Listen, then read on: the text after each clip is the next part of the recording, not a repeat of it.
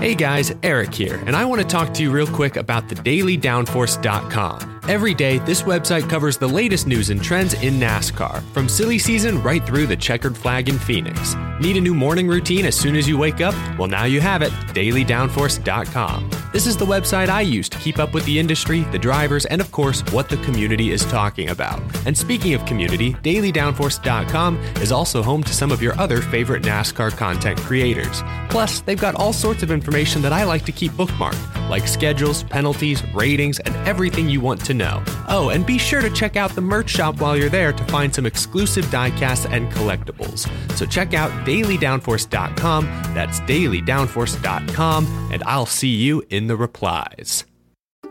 Hey y'all, Rick Houston here, and I want to tell you about my new show, the Moonshine and Motorsports Racing Podcast. I've partnered up with the state of North Carolina Department of Natural and Cultural Resources to help uncover the history behind moonshining mountain boys, professional wheelmen, and the backwoods and city lights of the Tar Heel State. In the first episode, I sat down with Winston Kelly at the NASCAR Hall of Fame for a little behind-the-scenes gossip about Junior Johnson's engineering skills. He's got two things in his hand, pipe wrench and channel lock pliers, and they weren't new. They had been around the block a time or two. Wasn't the first steel they built, I bet? No. I think the pliers had been red before, but paint had worn off. And in the second episode, I talked to a professional hillbilly, a.k.a. Dr. Daniel Pierce of UNC Asheville, to find out the real history of moonshiners and their battles with the revenuers.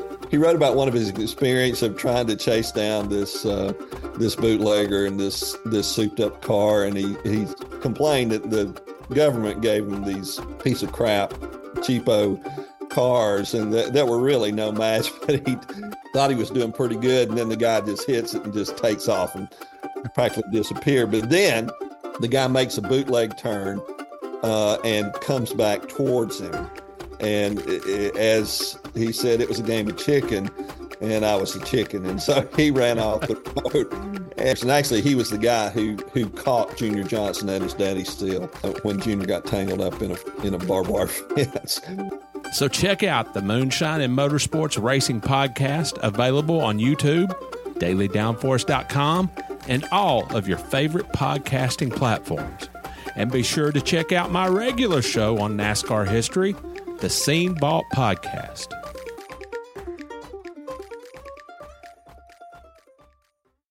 Hey there, NASCAR fans. Have you got your copy of the latest edition of NASCAR Pole Position Print Magazine? If not, there's no better time than now to subscribe at polepositionmag.com. NASCAR Pole Position is the only print magazine covering NASCAR. Officially licensed by NASCAR, NASCAR Pole Position Magazine is published throughout the NASCAR season, and each edition is an instant collector's item, packed with great feature stories and photography. The magazine is even mailed to you in a poly bag for those who love to collect NASCAR memorabilia. At polepositionmag.com, you can even find past issues available to purchase. Get your subscription to NASCAR Pole Position and get great NASCAR content delivered straight to your mailbox throughout the season. Learn more at polepositionmag.com. That's polepositionmag.com.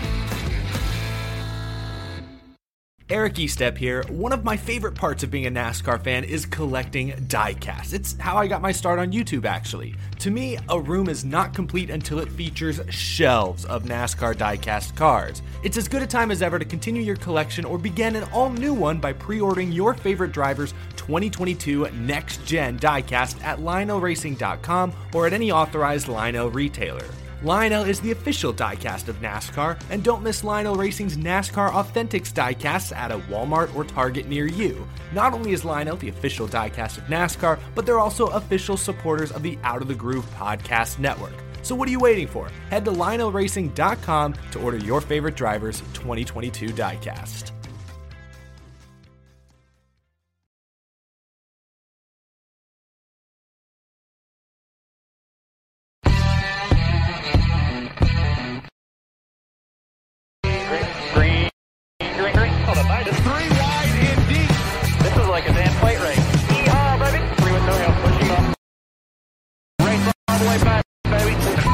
Awesome job, dude. Awesome job. Let's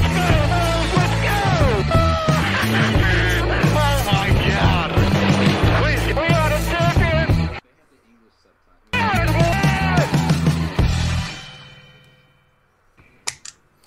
Hey, we are live, everybody. Welcome to the NASCAR Weekly Podcast.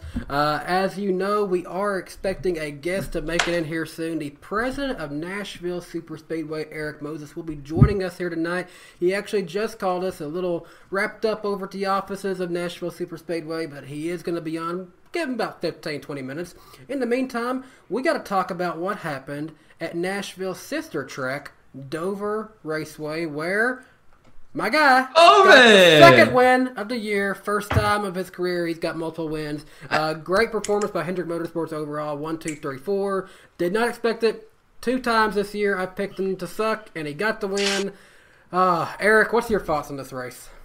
Yeah, I mean, the big takeaway from the whole weekend was Hendrick Motorsports. I don't want to say they came out of nowhere. I think we all expected some of the Hendrick guys to be good. Larson's been great there, but in the past, Chase Elliott's been really good there in the past. But to finish 1, 2, 3, 4. Yikes, that's crazy. The first time any team has done that since Roush in 2005. And in fairness, they had 5 cars and they could only get 4. So they even And fun fact, Kenny Wallace was in that 5th entry that day because no wonder they didn't get 1 through 5. Yeah. No, I'm kidding. I was kidding.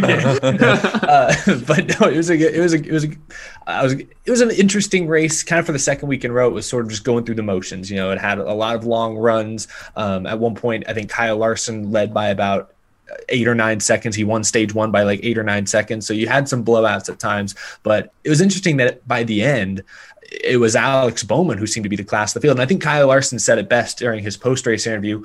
All the Hendrick cars were pretty equally great, pretty equally dominant. And whoever got out front during those final restarts was going to win the race. And that's basically what happened. Larson wasn't like right underneath, like battling Bowman for very long, but he was always, a second, 2 seconds back. It was kind of within striking distance. Really, the race was won on pit road when Alex Bowman's team, I saw a report that says that their final pit stop in this race was the fastest 4-tire pit stop by any team this entire season. Yep. That got him the lead, and Bowman didn't give it up. So great run. It goes to show, and I remember even last year, the 88 team of Alex Bowman, they always had a really good time for their pit crew. And, unfortunately did lose the pit crew member, sadly, over the off season.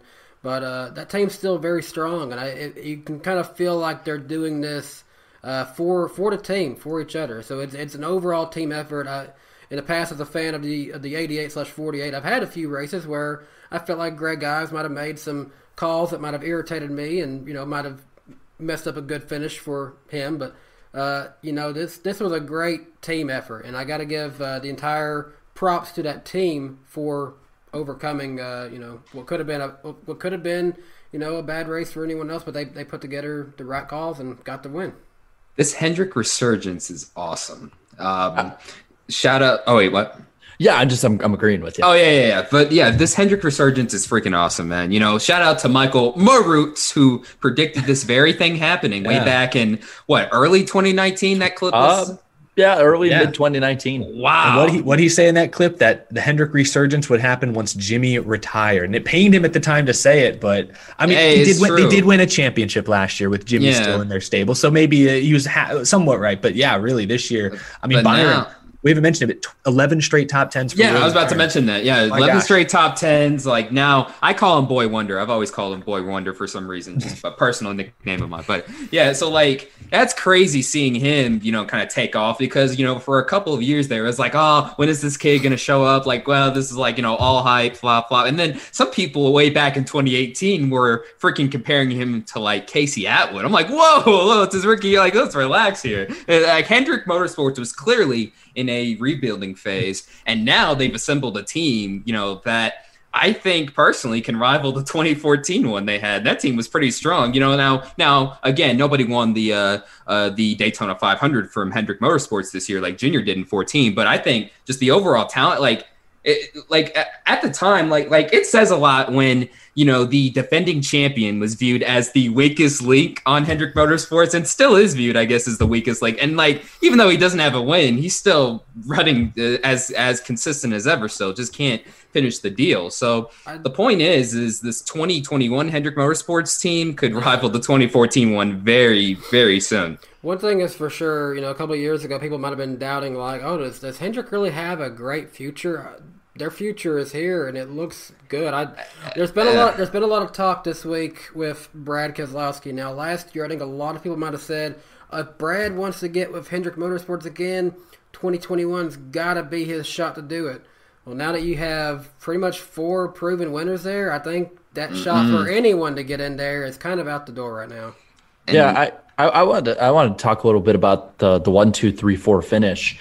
And a lot of people were comparing him to Roush, and I was too. I went back for my video this week and watched the 2005 Ford 500. I wanted to see like what the similarity, difference, whatever it was.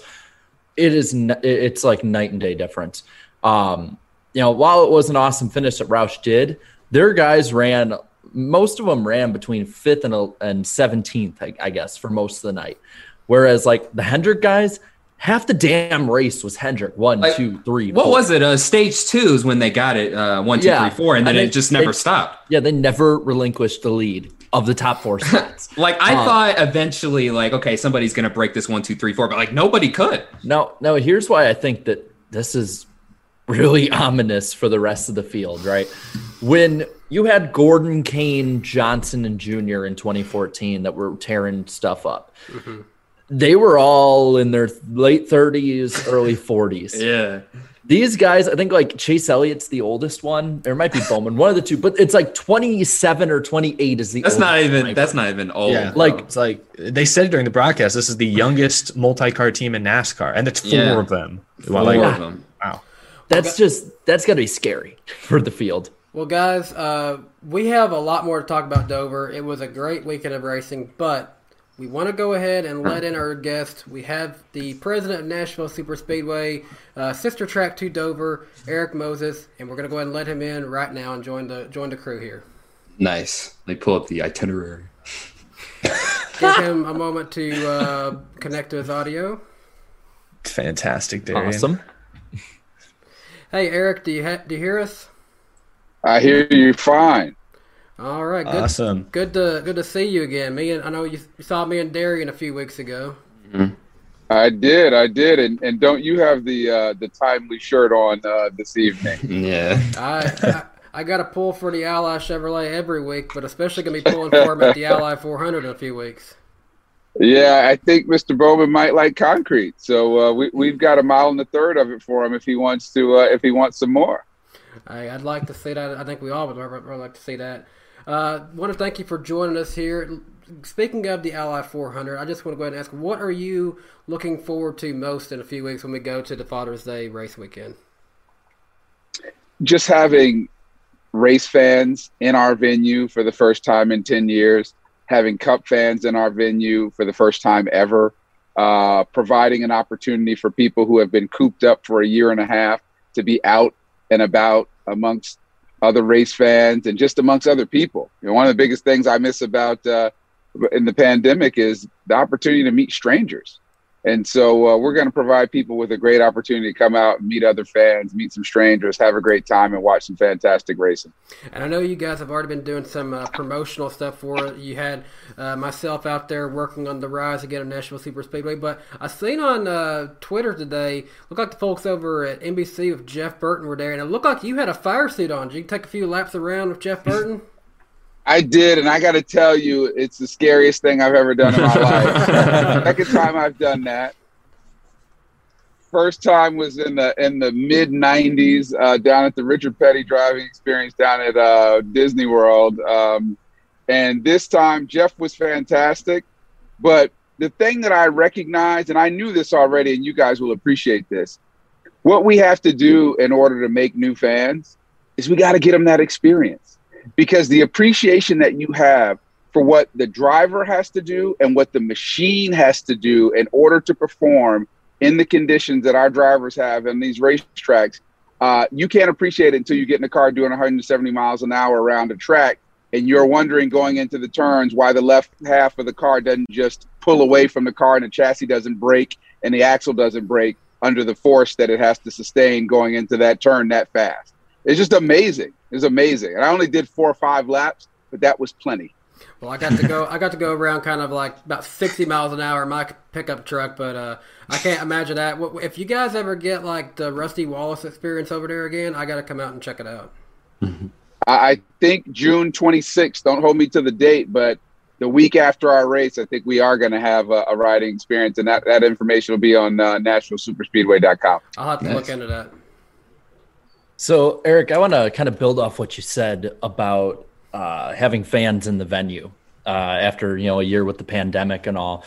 A lot of facilities have announced their attendance figures or what they're going to be or aiming to be. A lot of them are full capacity. I want to ask, what's the possibility of Nashville Superspeedway going full attendance for the June race?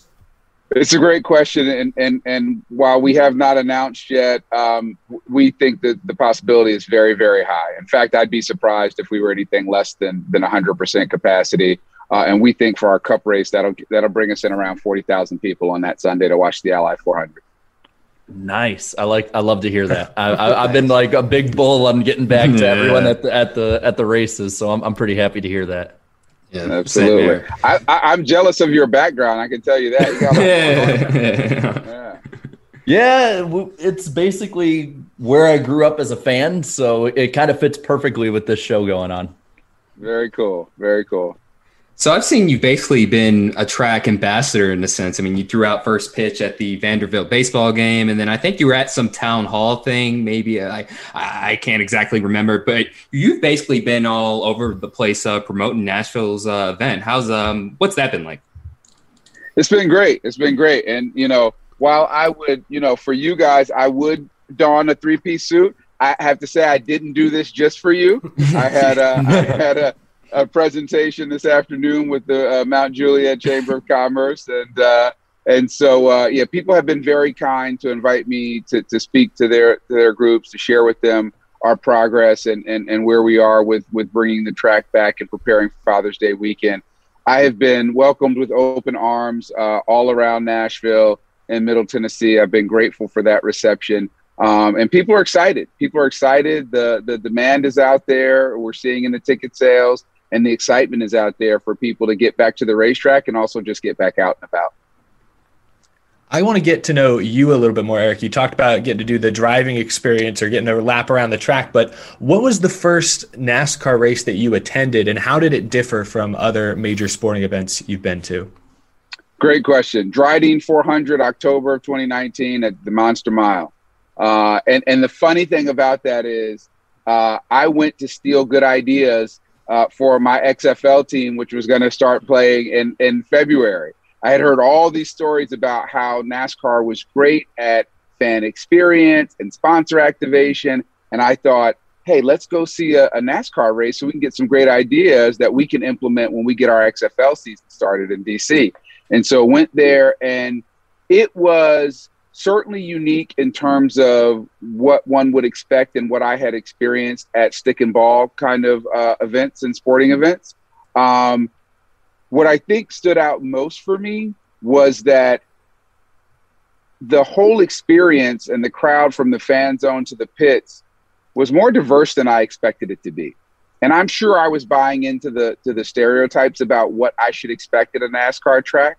But I was very pleasantly surprised at the full slice of America that I saw at Dover during that Dryden 400, and that was encouraging. And this was way before I had any idea that I would end up in this role at this time. But I was pleased to see what I saw there. That's awesome. So hearing that, you spoke earlier on some of the many people that you've got to talk to. So I'm kind of curious, since coming into the NASCAR industry, who has been some of your favorite new contacts you've been able to make within the NASCAR industry? DW for sure has adopted me. I don't know that I gave him much choice because I've been, chasing him for a while. You can't be in a state and have a legend kind of in your backyard and not try to make friends. And he has been very generous with me, and I'm very proud and humbled to be able to call him a friend. Winston Kelly, the executive director of the NASCAR Hall of Fame, is a dear friend at this point. Never tires of my phone calls asking what are probably dumb questions that he never tires of answering. Anytime I've had conversation with Steve Phelps from NASCAR, it's been great, as well as Brandon Thompson, who runs DE&I for NASCAR. We share a lot of similar, I won't say concerns, but ideas about how we can broaden the fan base and how we can introduce more people to the great sport that NASCAR is. So those folks kind of top of the list here.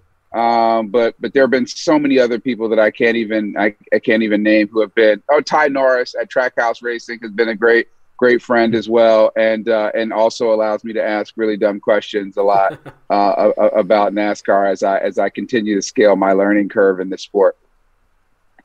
So you talked about being in the community a lot. I got to ask, with everything going on with the Fairgrounds project, how does that kind of either feed into or affect the dealings and everything going on at the super speedway?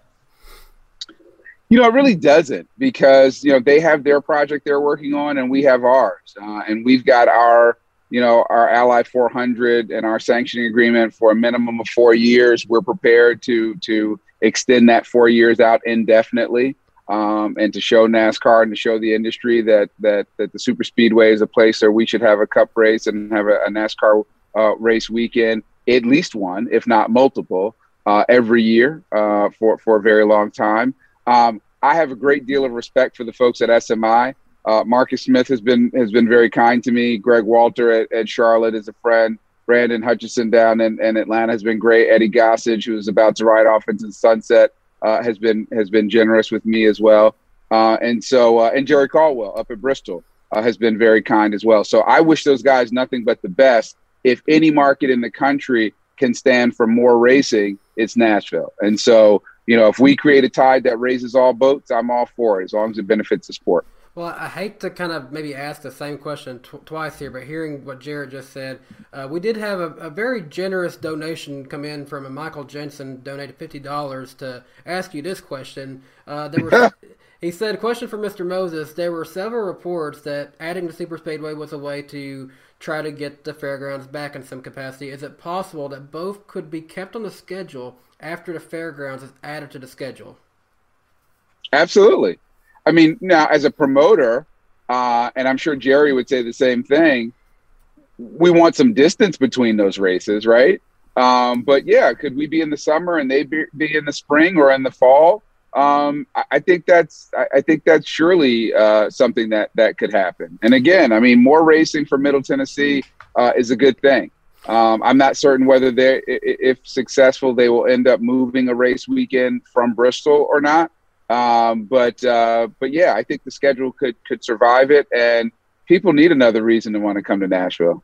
And really, both venues are, although yes, we're in the Nashville market, they are, a fairly good drive from one another. They're probably about 35 to 40 minutes away, but one's on over towards the Lebanon part of Nashville, the other one's more in the downtown part of it. So they appeal to the same market, but they're also closer to other markets. Yeah, I mean, it's all the Nashville market, right? And people are coming here for Nashville is the destination. That's the magnet. And, as folks have said to me since I got here, our track is a lot closer to Nashville in 2021 than it was in 2001 or even 2011. And that's because of the outstanding growth that you've seen in this marketplace. So it can certainly support it. We're serving the same market, but there's a lot of demand for the best drivers in America to come to this market, and I think we could certainly support it. They're a short track, we're a super speedway. I think it could absolutely work.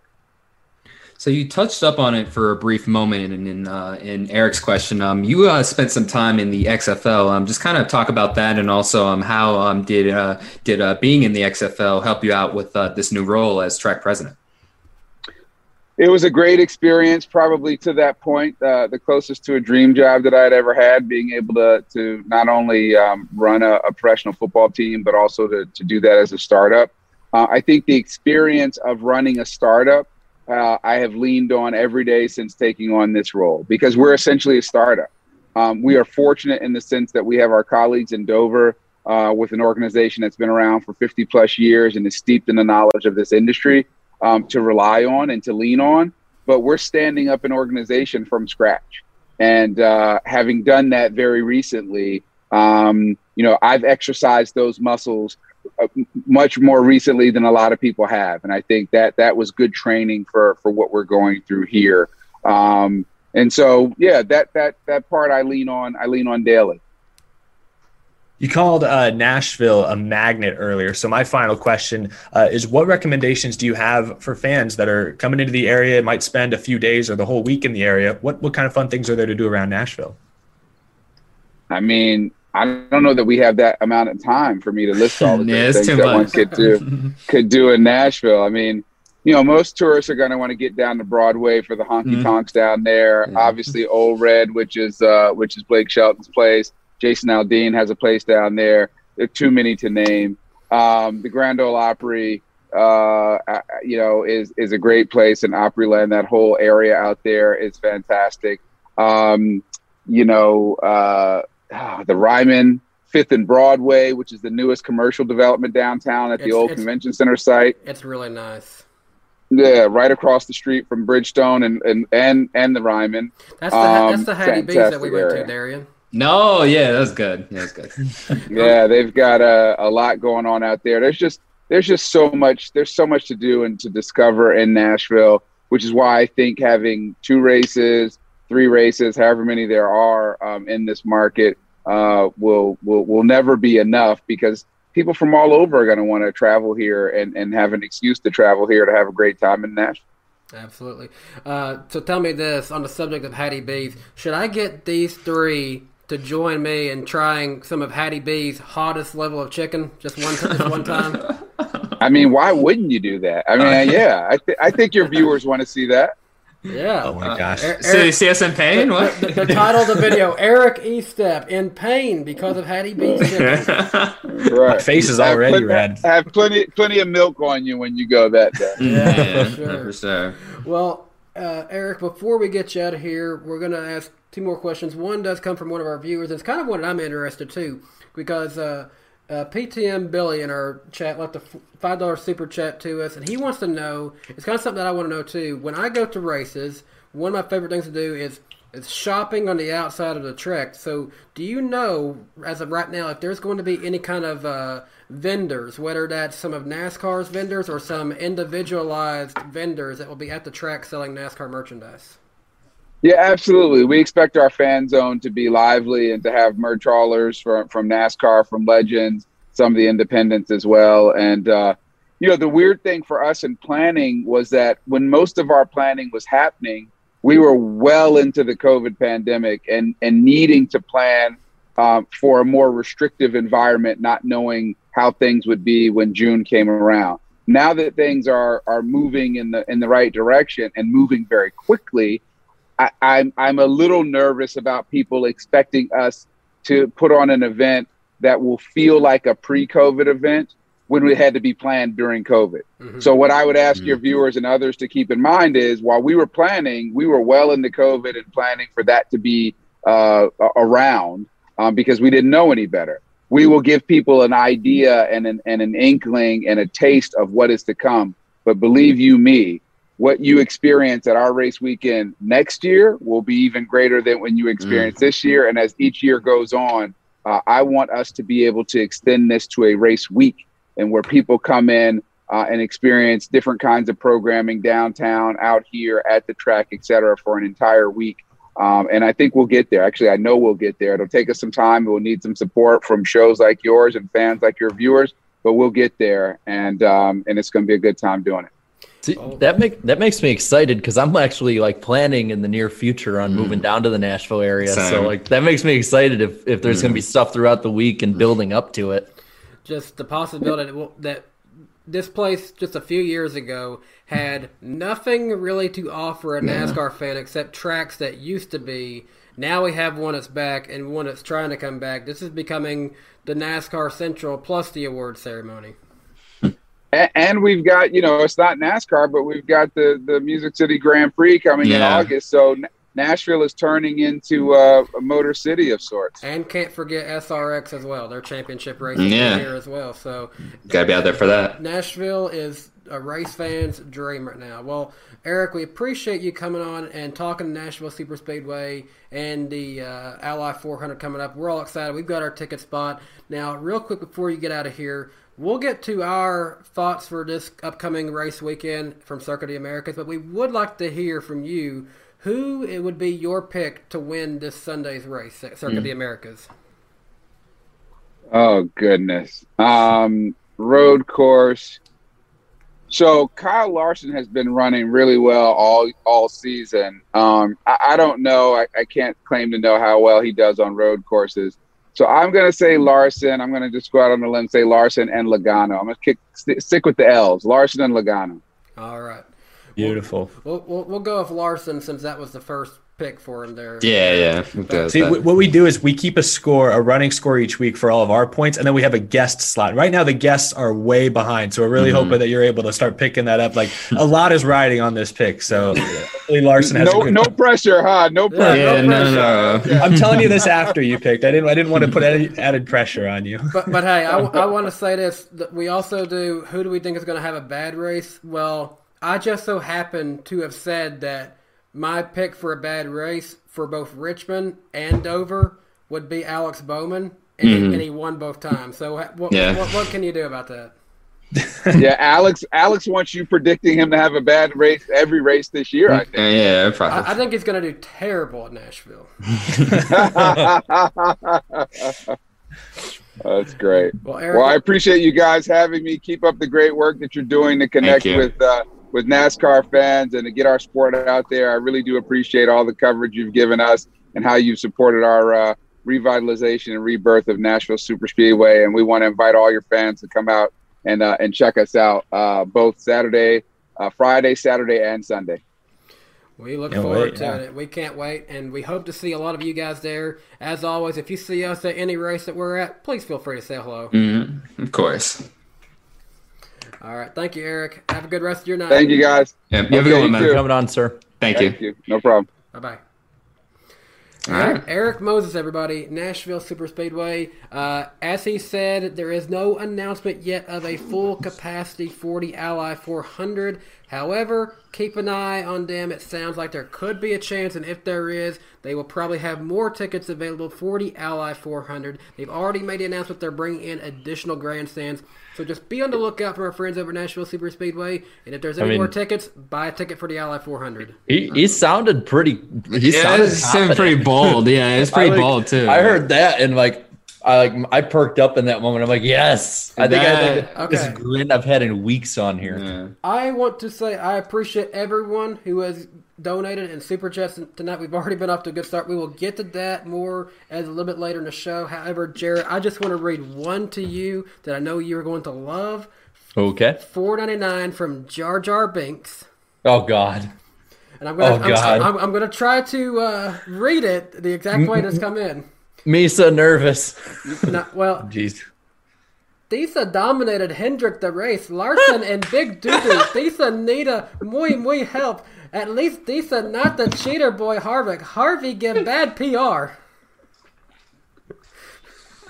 There's a reason Yusa got banned from the city. That is one of the best super chats I've seen in a long time. Oh my God, I love that. I love that. I know not the entire podcast is big Star Wars people, but I know Jarrett is and I am. So it sounded funny. It sounded funny though. I didn't know it was. That was pretty clever. Good job to that one. But hey, so let's get back talking about Nashville Super Track Dover. Where were we at on that?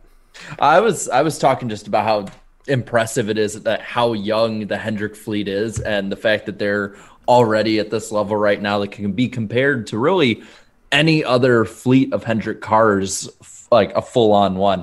And we're only 14 races in, too. That's the crazy part. 13, excuse me. Yeah, we're halfway through the regular season, so a lot can change. But, I mean, when your weak link, like we were alluding to before, can be said is the defending champion who is supposed to be basically like the next superstar, like a level up from Dale Jr. kind of deal. That's big. And there's the competition better be worried, because the way that Gibbs was dominant in the mid 2010s and going to the late 2010s is how Hendrick could be, except they got younger drivers to do it. Yeah, and they can, and it seems like they're all centered with each other, you know, sharing information here and there, all that stuff. There's no like breaking team chemistry. It looks like everyone seems to be pretty chill over there too. So it's not like a case where Johnson, Gordon, and then and up and coming Kyle Busch is in the mix, and he's kind of like, I want to make my own name. Like, no, everybody's doing their own thing over there. It's pretty good. Absolutely. I was happy to see a race like this. It was refreshing to see Hendrick have a good day like that. So yeah.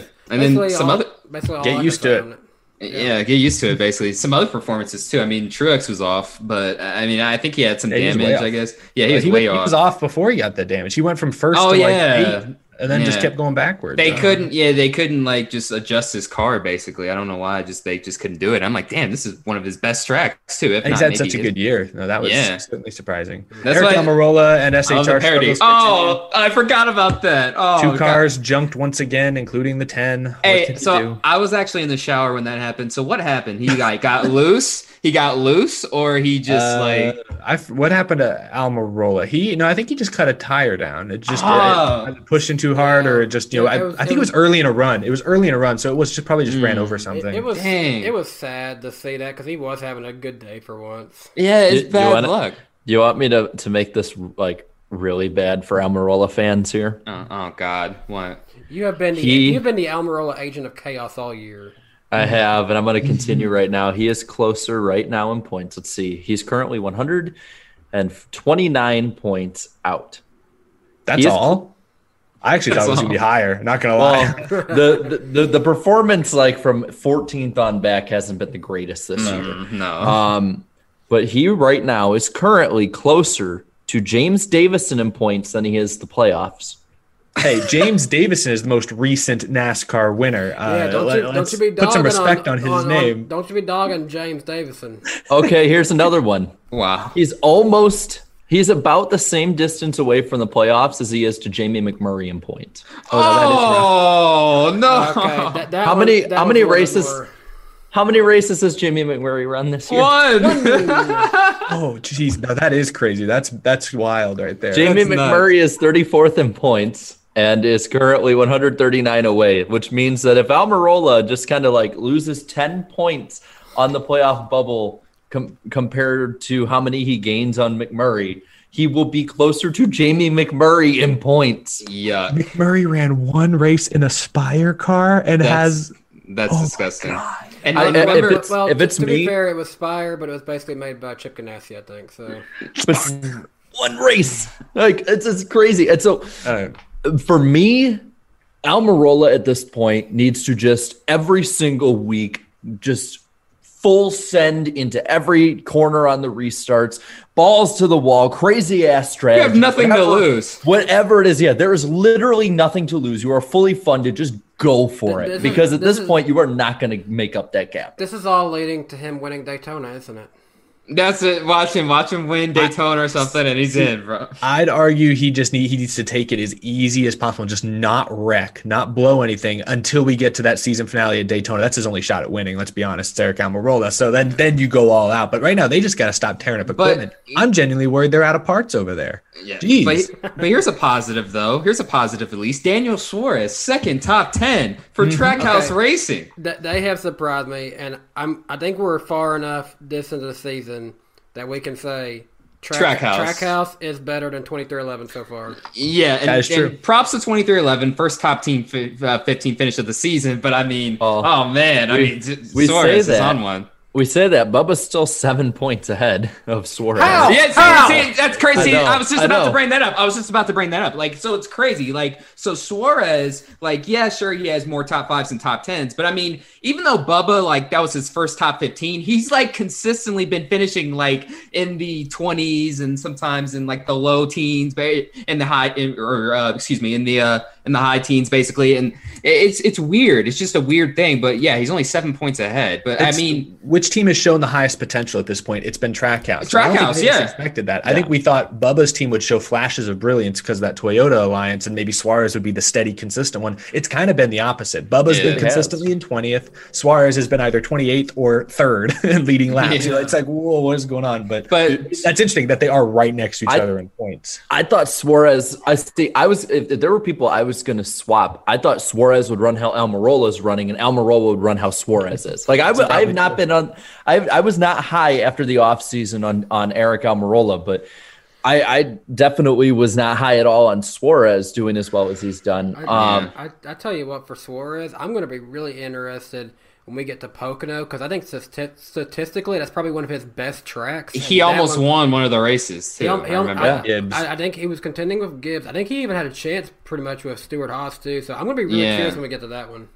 I'm curious for this weekend because they said during the broadcast night that Suarez is looking forward to it. And he went from like 30th to 15th in an iRacing event tonight. He might be the only one that I think is going to transition well from what we saw virtually into the real car. Mm-hmm. So I can read off really quick what the playoffs are looking right now. Let's hear it. I'm only going to read Denny Hamlin's point gap because it just gets more and more ridiculous every week.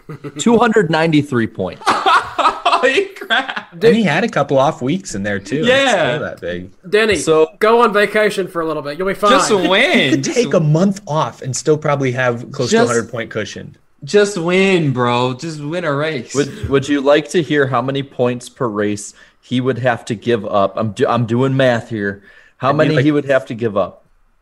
Per race through the rest of the regular season? I don't know. Be like 10 or 20, right? I'm trying to do the math in my head. No. He, in order to tie with the number with 17th right now, which is Matt DiBenedetto, he would have to lose 22.5 points per race. Like, we're getting to the point where, like, we could head into the 2-week break with Denny Hamlin already clinching a spot.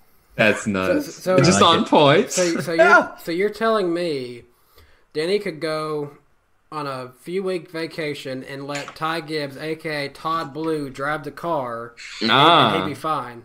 There you go. Yeah. So Joe, make it happen. Nice. Well, do it. Going through the rest of them, Chase Elliott and Kevin Harvick about 150. See, that's the other thing I want to mention earlier. Chase Elliott's the weak link, but he still has. I knew he had. That's what I'm saying. Yeah, he's cushion. He has coasting into the playoffs. He has been very consistent, like in the top 10, top 5. So basically, those three bottom three, like they're gonna make the playoffs. Like Harvick, Elliott, it would have to Hamlin. Take craziness. So they're good. The real battle begins here, though.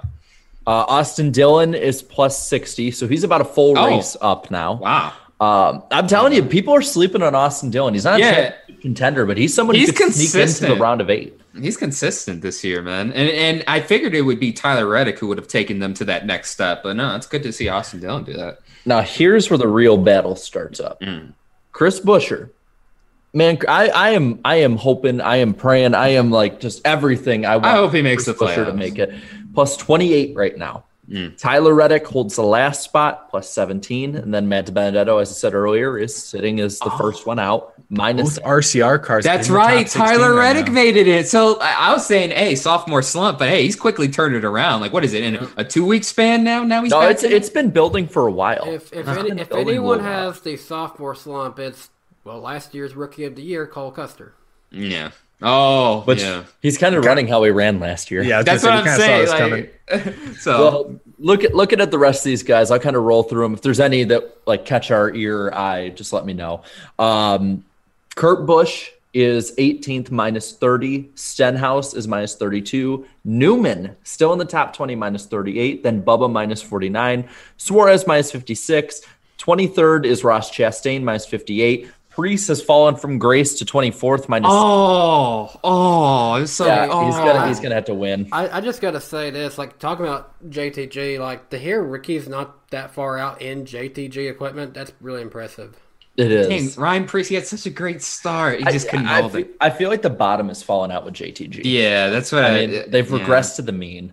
Then you're looking down 25th is old sophomore slump minus 79. Eric Jones is minus 95. Briscoe minus 98. Eric Crash-a-lot Almirola minus 129. Alfredo minus 164. And Corey LaJoie is at minus 171 in 30th. I'm honestly surprised that Alfredo and LaJoie are still behind him. Alfredo, man, we loved him in Xfinity, bro. I'm just saying he was hanging awesome. on for dear life every week. I think, no offense to Myatt Snider, and I wish him the best in his RCR ride, but I would have loved to have seen Alfredo get a full-time ride of RCR this year. My hope is that with this Ford connection and stuff, maybe our Alfredo could land a very competitive Xfinity ride down the road. I would love to see him full-time in Xfinity. Like, I thought that was the original plan, but then he had other plans to go up to the Cup. I mean, hey, you have the funding, go for it, but it's like, I mean, he would be running up front in Xfinity, that's for sure. Real quick, we just went under it, but we were over 400. Lick that like button, y'all. Yes, dude, the streak continues. It continues. Get that good ratio up there. Lick that like button. Sanitize it if you have to. Yeah. But But yeah, that's really like the playoff outlook right now. I'm intrigued with like 21st where Bubba is down through about 27th where Briscoe is. It's only I'd say a 50 point gap. Those guys they're like just far enough out that you can kind of write them off points wise, but they're all have shown at least at some point or another enough competitive speed that they could sneak up and win one. Granted, I know anything can happen when we get to the last race of the regular season at Daytona. Someone like Truex, who has the most wins, could be the one who actually gets the win, which actually be cool. He's never won a super speedway. But it could be someone like that win. But it would be really cool to see that breakthrough story. Someone like a Bubba who's outside, or like a Eric Almirola who's had the worst year of his entire career, miraculously win that race and get in the playoffs. And I feel like the most intriguing battle in this backpack, that 2311 versus I almost said XI. 2311 versus Trackhouse here. I mean, only 7 points separating the two now. And again, it's like we go back. It's just weird. Like, I mean, Suarez, like you'd think would be ahead in points by a lot more, but no, it's actually Bubba who's like has the slight edge at the moment. I'm telling you now, if like Chase Elliott ends up missing it because just enough people outside win, I am going to laugh so damn hard at Daytona just because Chase Elliott fans. I'm going to be surrounded by 90,000 angry people and I can just troll away. Yeah. I don't know. There's too many road courses. He's got to win road courses. I'm gonna spoil. I'm not getting to who I'm picking, but I'm not picking Chase Elliott this week, and I'm already saying that. So. Yeah, I was thinking about that. I'm not going to pick him either. I'm not going to pick him. Full of shit over here. No, I'm serious. You heard it here first. Once Jared reads the points and y'all see how far behind y'all are. Oh, Chase Elliott's going to win. Hey, I moved up the ranks this week. Barely, though. Barely. I know, but I moved up a spot. Yeah. I've just triggered the entire Chase Elliott fan base in the chat. Yeah. But man, yeah, that's it for Cup. Xfinity had a race this weekend too. I was watching IndyCar. I was watching Grosjean. I'm sorry, I didn't even watch a single lap of Xfinity. I saw like a big wreck, but hey, Romain Grosjean, man, he almost had that Indy Grand Prix won. But VK, his first career IndyCar win. So there was an Xfinity race. Darian. Thanks for the Xfinity review. IndyCar on the NASCAR Weekly Podcast. That's next week, dude. IndyCar Weekly Podcast. There we go. But hey, you might not have watched, but you did win. Oh, I did. Yeah, Cindric. I told you he's good. There's no reason to watch, right? Because I already knew Cindric was going to win that. Austin Cindric was fast. He was fast all last year at Dover. He was fast again this time. But it was, once again, the JRM cars like Allgaier, Berry were running really well. Josh Berry gets the $100,000 bonus for finishing second, but he was the top Dash for Cash guy, so good for him. And our boy Ty Gibbs with another top 5, ruffled some feathers this week. Yeah. He ruffled some feathers this week. He ran into some people. It sounded like he didn't have a great handling car and had to kind of fight it all day, which is really interesting. It was really the first time all year I think he's had to really fight the car. But still, top 5, crazy. Kid is crazy. Who was he pissing off? He got into. He got into Cindric. That's right. Cindric made I saw that part. Save. And then he got into someone's left. I think it might have been Snyder. Myatt Snyder wobbled Snyder a little bit early in the race. They got to get out of Ty Gibbs' way. It's Ty freaking Gibbs. Not playing. In fairness, Myatt Snyder was holding them up. Yeah. Right? Was he? So he can be called TFG now. Yeah, there you go. Ty freaking. He's basically mini Kyle Busch already. He might be related to Kyle Busch. Somehow. I know Eric hasn't really found a favorite driver since Kenseth, but I feel like I'm already seeing a liking there to Ty Gibbs. Ty Gibbs, no, I think I did a stream a few months back where I called him my favorite driver currently, and I would say yes, he is probably the most entertaining driver for me to watch in any NASCAR series right now. He's up. If he's not at the top for me, he's climbing up the ranks quick because I enjoy watching him. I'm literally sitting there like, man, I can't wait for a year or two, probably 2 or 3, honestly, when he's in Cup. I can't wait. He's going to be in one of those Cup rides. Yeah, one of those veterans is either going to leave or retire, and then it'll be set up for him to take over. I am as fun as Josh Berry has been this year, and I hope he ends up with Junior Motorsports or in some sort of full-time or another good ride next year. I'm very much looking forward to Sam Mayer here in a few weeks. Yeah, I can't wait. Yeah. I think that will be fun to watch. He'll be 18 going for it. It's sad for me because Josh Berry is from the same city that I live in now. So I hate that my Hendersonville guy is going about to go out of that car for a little bit. But I actually did see something cool. He's actually signed a pretty kind of a good little late model deal for a little bit, and I forget the name of the team, but I seen it on Facebook today. So he's got a little bit of a late model program coming up here soon. So that's good to see. He's still gonna be racing a little bit, and but yeah, there's talks that if Junior brought a Cup Series team up next year, I ain't saying Josh Berry, but he would go with. It might honestly be like Allgaier or maybe Gregson if they get the funding. But I know it would be cool to see Berry get a full-time opportunity in Xfinity next year. Or Annett. Don't forget about the famous Michael Annett to the Cup Series. Everything Darian hypes up is famous. The Michael Annett, the famous Michael Annett, the famous Daytona winner.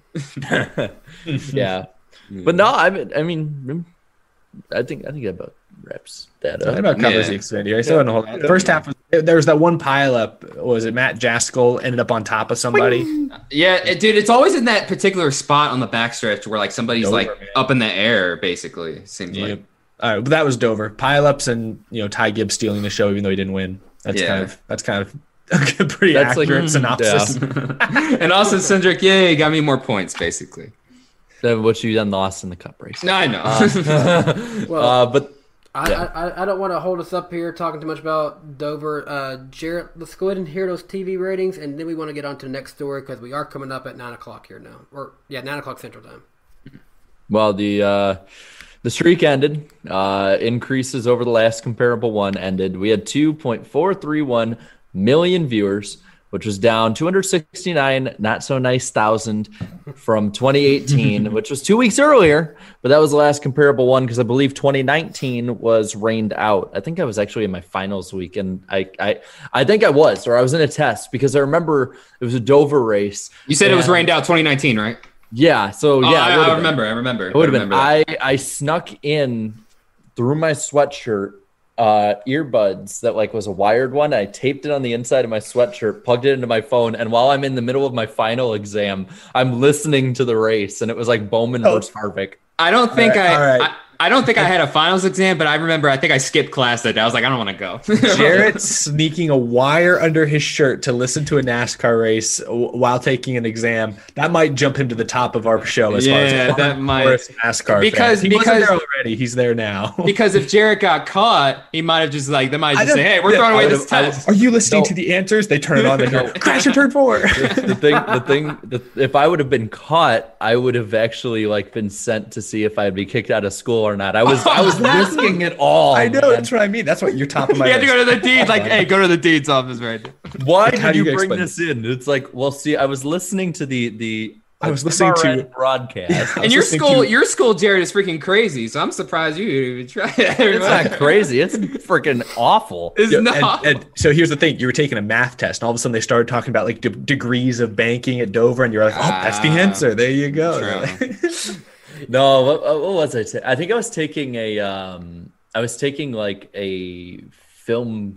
You could blow that off. That's easy shit. No. It was the speech class. Class. I had a final that's easy. Speech. That's so easy. So I'm sitting there listening and just writing them all the way, man. But no, that was the voice of NASCAR. Imagine this weird scenario. The teacher picks it up, and they just happen to hear this weird sentence. The number 24. You see the big A, and then takes it out of the ear, and it's like the big A on the hood is for Exalta, and he's driving for Rick Hendrick. It's like all they hear is number 24A, and it's like, okay, yeah, you're cheating. You're cheating. It rained that day. I can't tell you how uncomfortable it is when your sweatshirt starts to get wet because I like I said, I duct taped my earbuds in. And it started coming undone. Darian, your laugh just broke your mic. Oh, Darian, how's it sound? Okay, yeah, your laugh is back. But yeah, the water started to get into the duct tape, so it started falling off. So on my way back, I had duct tape getting stuck to my side as I'm walking back listening to it. But Jarrett, this was before you were sponsored by Raycon. So now he doesn't have to duct tape his. He doesn't have to duct tape his headphones in anymore. You know what? Next time I do something with them, I'm using this story. But use it. Long story short, I got back for the last 150 laps. I got into this we had this area where all our dorms were. and there was like 12 different rooms, and there's a big common area, and there was a TV set up. And I got there, and there was like a meeting, I think 10 minutes or so after I got there, and they like all like to meet around and watch a movie. And, you know, they watch like stupid stuff like Nicholas Sparks movies. And I got there and literally like just like I turned up the volume and everything just to like rub it in their faces that I got to have the race. I think I deserved that. I think I deserved that after the effort I put in. And you think that impressed Nicholas Sparks fans?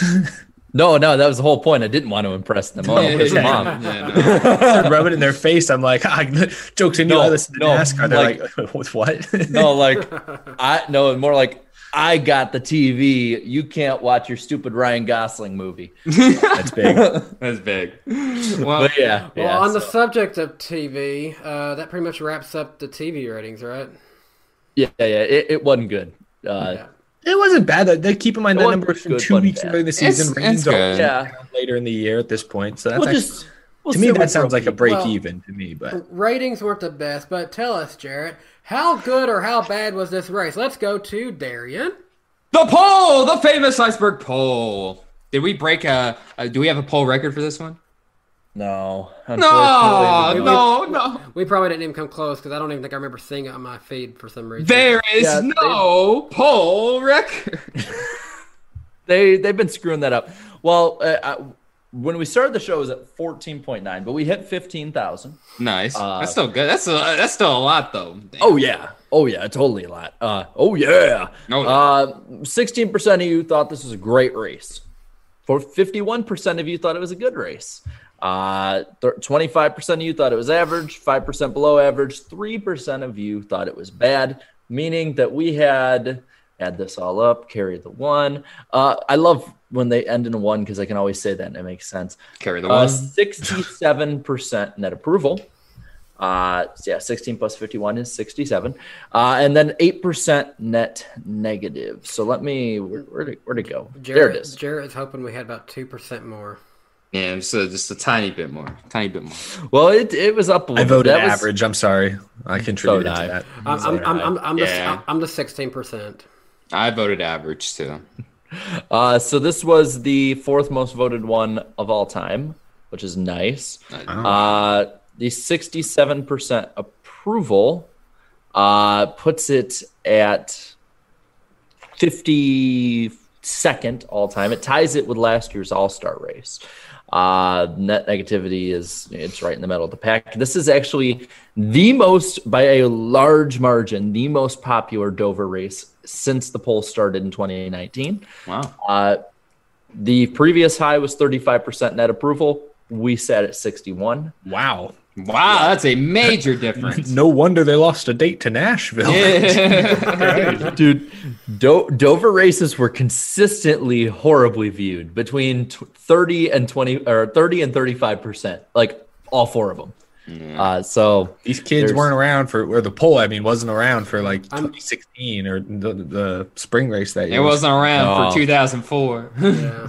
I don't know. I've never been to Dover. I'd like to go to it in the next few years, but I hear it's better in person than TV. It's fun. I guess I imagine it being a lot like a bigger Bristol, I guess, but I don't know. It's fun to race in on video games, though. That is awesome. That used to be my most consistently good track in NASCAR 2005. Mm-hmm. It's fun. Yeah, I like it. Well, looking at the comments here, we'll get through a few of them here.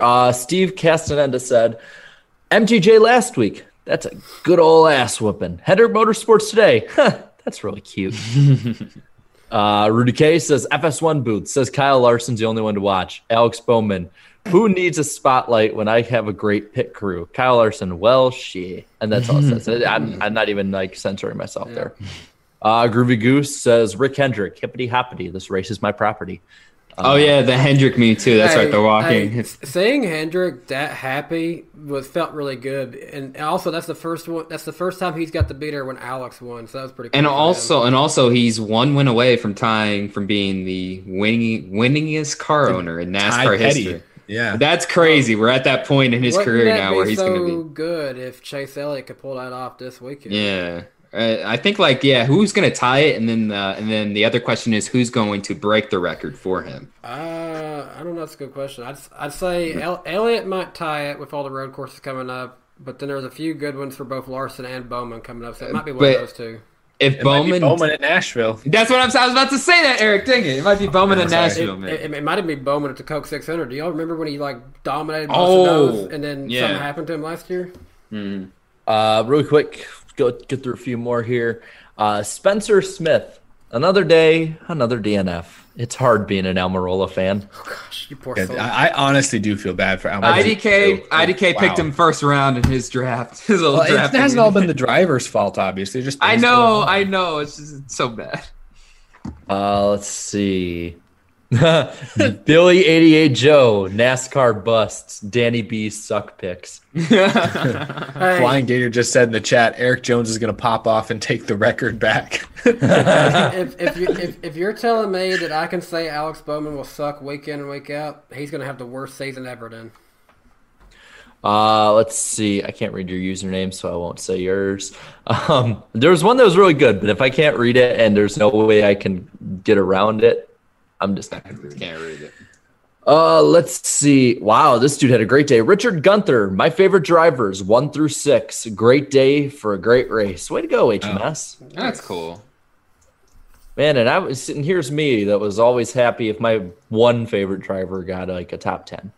Let's see. That made my whole week. 2009, 2010 were fun. That was so bad. It's so miserable. Let's get one more before we get to the final comment. So let's see if we got a good one. I'm already putting in negative for the final one. Well, you know what? This dude, I'm getting you because you got a Vikings jersey on your profile. Blue Faye 29 says there should be a box to check named Turd. So he did not like this race. He did not like it at all. You sure that wasn't the first comment? That sounds like a first comment. Yeah, it sounds like a typical first comment. Now, let's see.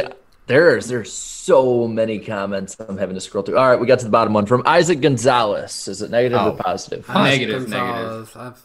He was having a good day. He's a big Larson fan. Yeah, Larson ran well. I'm going to say positive. I've seen this name before. I don't know. Yeah, I've seen. I'm just going to go negative though. Let's go with the negative here. This was a boring race from start to finish. Half the cars were multiple laps down, and there were 3 cars who had a legit shot at winning. That being Larson, Elliott, and Bowman, the winner. Racing was super spread out and made the race unwatchable for me. Super crappy race with 8 angry emojis. Yeah. There we go. I knew it was going to be negative. You already know it's going to be negative here. I'm glad we don't have pick points for that one. Jeez. We should add that in next year. No. Wait, how can we do it when you can't be a part of it? Oh, it is true. He's just the moderator. Crap. Never mind. Yeah, never mind. That was the poll. The famous iceberg poll. Bippity boppity boop. We got some big news to talk about this week. We're halfway through the show, but we've got some big stories. What's first up, Danny? Well, we want to talk about, and we kind of, somehow we talked about this at some point.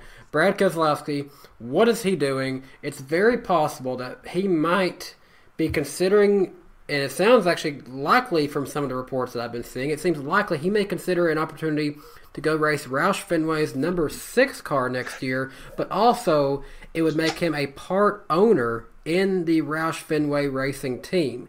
Now, how will this move even happen? Why make this move now? How will this affect Roush with their current drivers, Ryan Newman and Chris Buescher? And who would possibly take over to number 2? I'm going to go ahead and answer that first one, in my opinion. Why this move now? Brad is in his late 30s. He's got, 2 or 3 young daughters, I think he's got to, provide for still. He's not going to be racing forever. He can probably race easily into his mid-40s, I'd say, before he's ready to finally hang it up.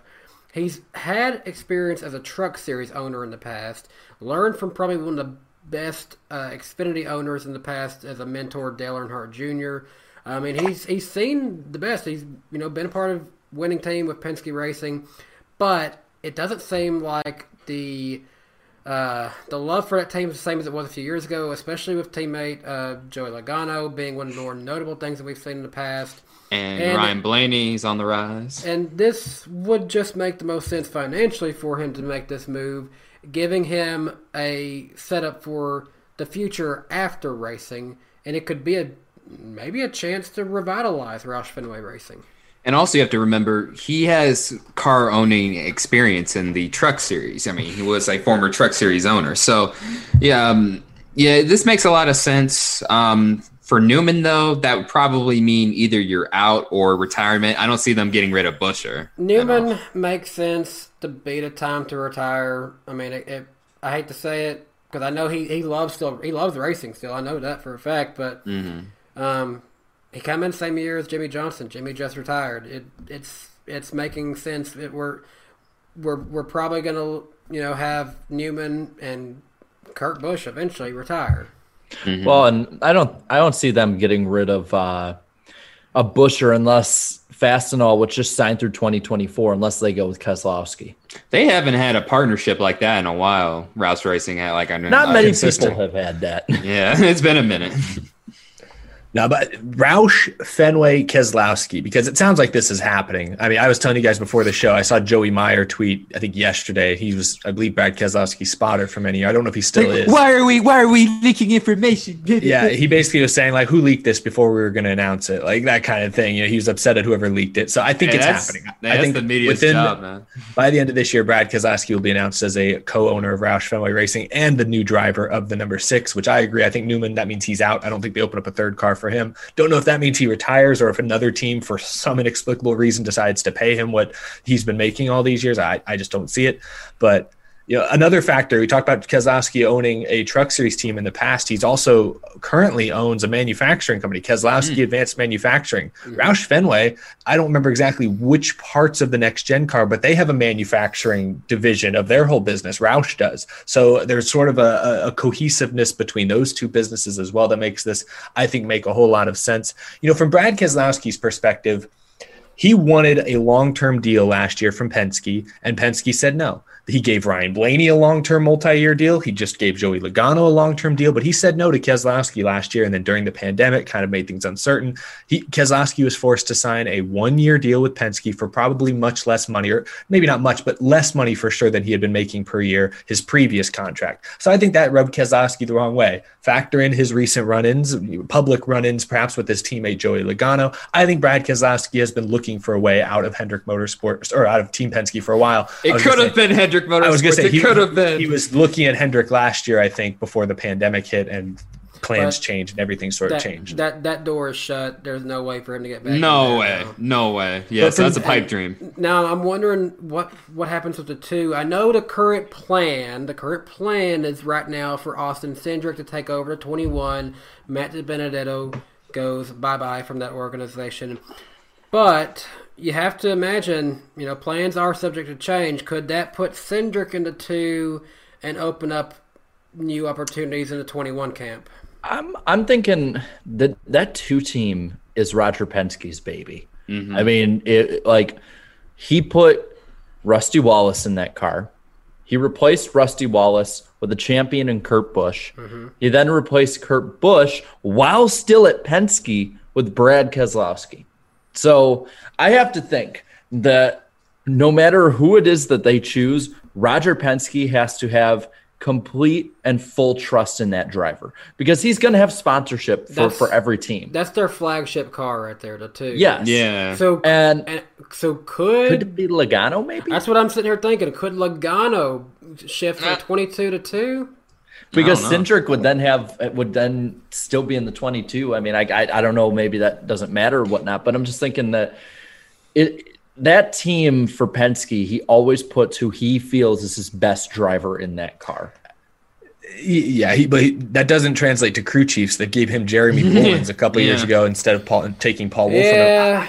I think, if you want my prediction, Austin Cindric will go to the 2, and I think Matt DiBenedetto is the luckiest son of a bitch in the whole thing. You are so lucky. You get to stay. You're right. He's going to stay with the Wood Brothers next year, if I had to guess. Now, it sounds like I heard him talking on SiriusXM NASCAR radio about how he's basically looked at this whole thing sort of like whoa, like even he's kind of admitting like he's kind of just watching and waiting now, seeing what Penske does with Cindric, because nothing's been put to paper yet. They said Cindric was going to go to the 21. No, but hey, yeah, well, remember that Matt DiBenedetto's contract goes through 2023, but they have an option every year whether or not to pick that contract. And I think they will. Year. Yeah, that's exactly. You're right. Yeah, he is. I thought of that when that was announced. I'm like, man, DiBenedetto, like, if they can't find a really good replacement, because they will need somebody, I think, better than DiBenedetto to replace him. Who does Ford have in the camp right now that's ready? Hey, good old Riley Herbst. Good old Riley Herbst, bro.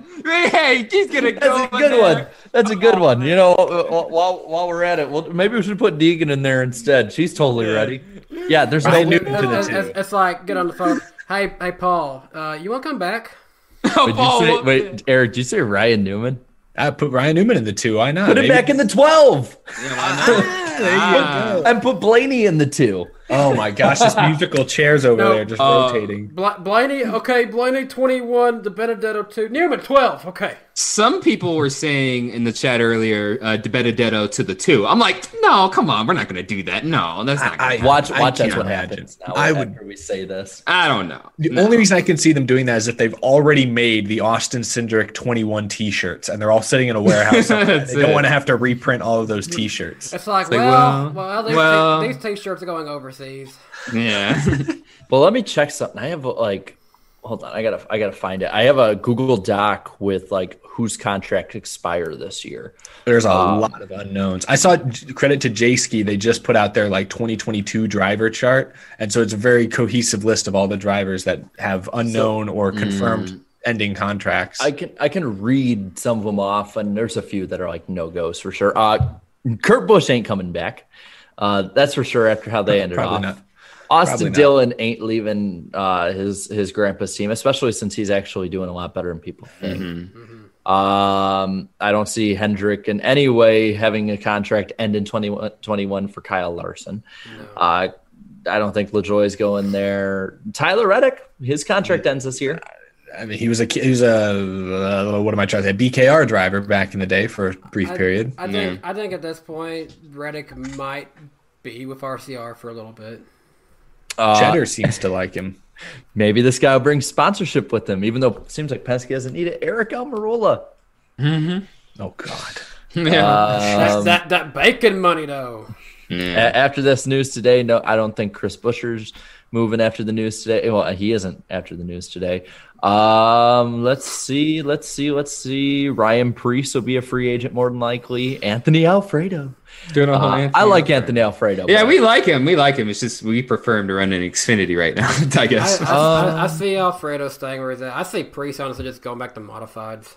Stenhouse is up after this year. Maybe he gets a second chance. I mean, come on. Penske brought in Allman. Stenhouse, he always finds a way to stay in, I think. So he's fine. I think he's fine, honestly. Cody Ware. Hey. Alex Bowman doesn't have a contract next year. They keep saying. Where's this contract? Where's this contract? I'm going to have to buy 2 gear, guys. Yeah. I'm just saying. Watch Alex Bowman do all that, and they don't re-sign. Like, nah, we're good. 21. There's 2 other semi-competitive drivers, no matter what the series they're in, that are left on this list, and it's Justin Haley and Ty Dillon. I don't see that happening either, personally. No. So I think it's, I think Cindric will get the 2. I think DiBenedetto will stay in the 21. I think they'll pick up his option because, that's one less thing you have to worry about changing into a new car next year. No. What if Herbst got the 21? I don't know. I would scream. That would be rough. I think in this respect, the Penske's going to go the way of the Habsburgs and stay in the family. Yeah, just keep it in the family, y'all. Please don't go out. Hey, that's on Ford. Boy. Hey, that's on Ford for not really putting much of an emphasis on their driver because, like, who are the Ford development drivers? Deegan, Herbst, the Grays. The Grays. That's right. I don't know. I guess you have Todd Gilliland. Yeah, technically, I guess, true. But, like, what's happened? All the Ford development drivers are in trucks now. There's nothing in Xfinity now. Cole Custer and Chase Briscoe got promoted to Cup so quick that kind of thinned out their roster. I like how I keep saying there's nothing in Xfinity, and I have to remember, yes, Riley Herbst technically counts, but... Hey, maybe Todd Blue gets put in, man. Hey, maybe he does. Yeah. Is Riley Herbst a Ford development driver, or is he just a driver who happens to drive a Ford because he has gas? He is a driver who has Monster Energy sponsorship. Yeah, that might be about it. Let's see it on the 20. No, he's got Stephen Wallace syndrome. Oh, yeah, that's true. Good point. Yeah. Anyway, big news this week. We kid too much on Riley Herbst. He's had a few good moments. No, well, okay. A few. He's had a few. He's had a few. I mean, he passed Matt Mills at Darlington. I'm sorry, man. When you were running in the car that freaking beat Kyle Busch last year, I don't expect you to go out and win, man. I don't expect you even to go in the top 5. But man, run in the top 15, the top half of the field. The top 15. I feel like the top 15 in that car is doable. Good Lord! Seriously, you make it. Oh my God! He won an ARCA race. He almost won a truck race. Yeah. People who managed to find the brake pedal won an ARCA race too. I'm sorry, I'm reaching my wit's end here. I'm kind of getting I'm getting pissed at this point because this guy is not ready for Xfinity, and every week they put it I feel like they slyly and subvertively just throw a diss at him every week. They're like, this is the car who led 200 of the 201 laps last year, currently running 26. I'm like, Jesus Christ. The broadcast is roasting you. I don't even think they're doing it on purpose. They're just reading the stats. They're just reading stats. That's it. They're just doing their jobs. I want to see roasted you. I want to see who will do better. Riley Herbst and Stewart Haas equipment, or Cole Custer and Kevin Harvick and bad equipment. Wait, so this weekend at COTA, yeah. So Harvick's going to be. We'll find out. No, Harvick's gonna. Yeah, my money's on Harvick. Sorry. I'm sorry. Car's gonna look like Casey Kane's driving it again. Denny Delivers laughing Hannah Newhouse right now. I mean, Jesus Christ. I'm sorry. I've been holding this in. We've had it in our chats talking about it. I've been holding this in now for half the damn regular. It's crazy. Even I don't like to make personal attacks at a driver or anything like that. But there's just, it's just objectively, he's obviously not. I mean, I can't fault the guy for not being as good as the last guy. I get it. He's not necessarily going to be as good as Chase Briscoe, but when you're this far off, at some point, it's I hope SHR has a contingency plan behind the scenes, but we know they probably don't. We know it's Herbst until that money dries up. That is frustrating. For anyone who thinks I only roast Natalie Decker, I haven't done that in 2 years. Dude, we haven't talked about Decker in 2 years. We roast who's trending to roast. Yeah, there you go. See, we dogpile on people. Yeah. I'm kidding. I'm kidding. Don't get me wrong. I hope he does better. I really do. And I think he has shown flashes, but man, it's not looking good this year. I'm going to go ahead and read this super chat early, just because it's convenient for right now. Antar Das gives $1.99 and says, "We need more brutal Jarrett." Dude. There we go. There you the go, Gold Girl shirt, man, has brought something out in me.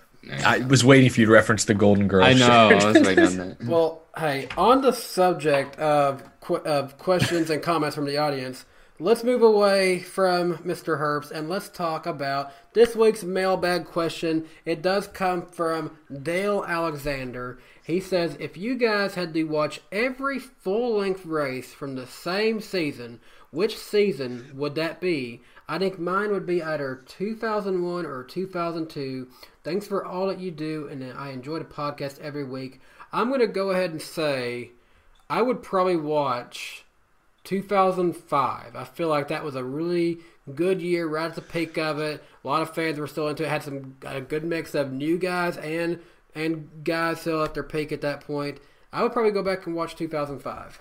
I'll one-up you. 2004. There you go. It was my first ever year watching the sport, and Junior had won 6 races, so that was the perfect time to get in. Poor Jarrett got in a year later. That was rough. That was rough. But yeah, 2004 though, man, because there was full grandstands. Those were the days where quite often you could hear the crowd over those engines quite often, and then especially if someone like a Jeff Gordon messed up, everyone was still cheering back in those days too, even still then. So Yeah, 2004 though, just because that was the same year of the inaugural chase, and there were a ton of awesome storylines for that season. You know, you had some triumphs, and then you had tragedy, unfortunately, come during that season. But 2004 overall, one of the best seasons in NASCAR history.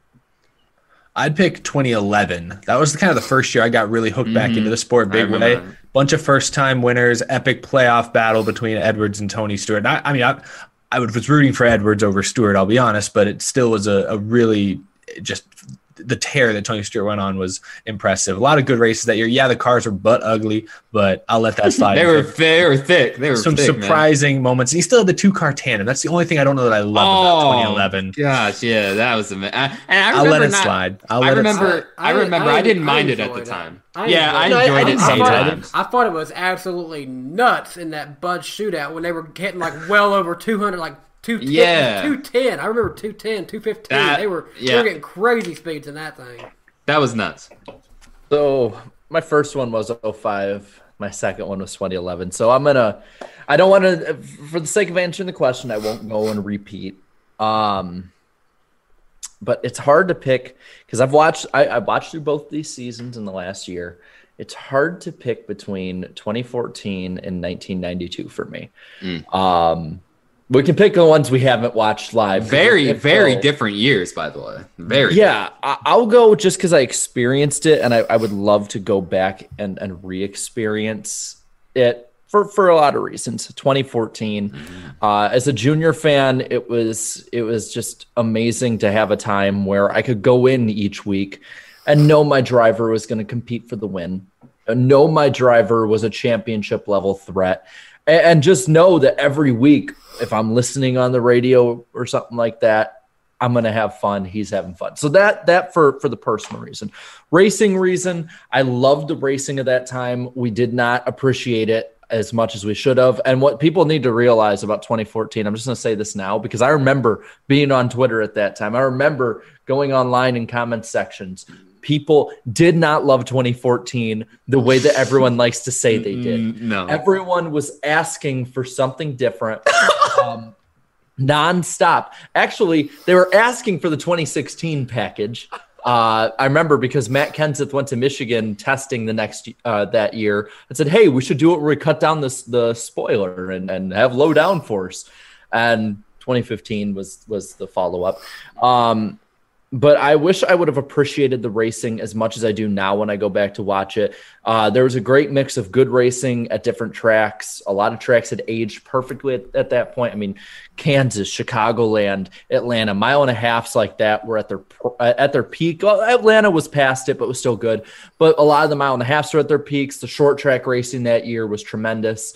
There were great fuel mileage victories. Nobody knew how to work the playoff system yet, the same way that in 04, no one knew how to work the chase. So there was definitely an air of mystery around the season towards the end. Like you knew what you were coming up to, but you didn't know because it was something so different.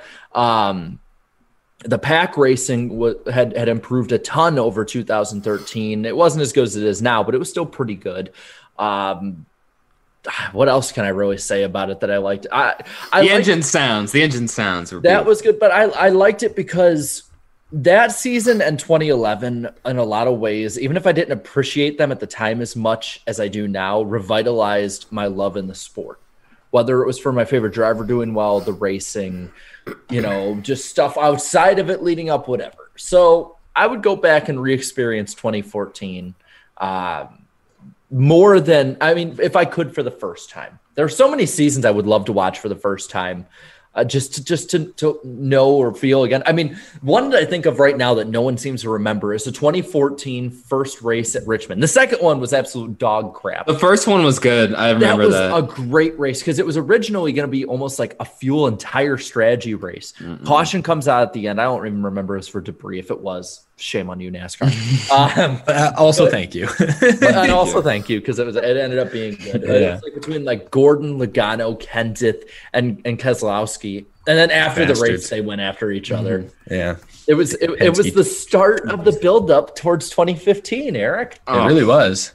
Keselowski coming over, pointing at Kenseth for I don't know. It's like you did that. You did. How dare you race? Line. Yeah, how dare you race Kenseth? How dare you race me hard? But yeah, so 2014. And just a reminder, you can always watch these seasons anytime on YouTube, of course. The famous YouTube. That's when NASCAR, the famous NASCAR YouTube. That's actually when NASCAR started uploading them. Their first race they uploaded the week after was Pocono, and they completely screwed it up by saying Dale Jr. wins Pocono. I gotta say, props to NASCAR. They saw the demand for people who wanted to go back and watch full-length races on YouTube from people like Dave W. and people who've been doing this for years. Race Fan 84. So props to them for recognizing that and putting some of these races out there in really great high definition quality. They were ahead of the curve in front. They were ahead of the curve in front of a lot, and I mean a lot of different leagues. I mean, the NFL didn't start putting games consistently on, and not even new ones, but just any in general on YouTube until like 2018-19. Yeah, but then NASCAR's been on it. They've been on it. Yeah. So props to NASCAR on that one. I think I and a lot of fans around the world appreciate that one. Well, we love looking back at seasons gone by, and a great way to remember seasons gone by is by the purchase of NASCAR diecasts like these that you can get from our friends over at Lionel Racing, who are, again, this week's sponsor, and we appreciate them always being a part of us. I, this week, have gone, since Alex Bowman just got his 4th career Cup Series victory, this is where it all started. His first Xfinity Series win from the Chip Ganassi number 42 at Charlotte back in 2017. Yeah, 2017. Mikey! That's all I got to say. Mikey! All right, go ahead. I'm rolling with Matt Kenseth's 2006 DeWalt car. A fan actually sent this to me, and you aren't going to be able to see it on my webcam, but I mentioned this in my episode. There's a little like red scratch of paint right here, and he says that's from where his younger brother used to run into it with a Casey Kane car, and he thought that was funny because Kane ends it so many times. So I thought that was a nice added detail, but a sharp-looking car. So you got a race version. Yeah, I got a career version.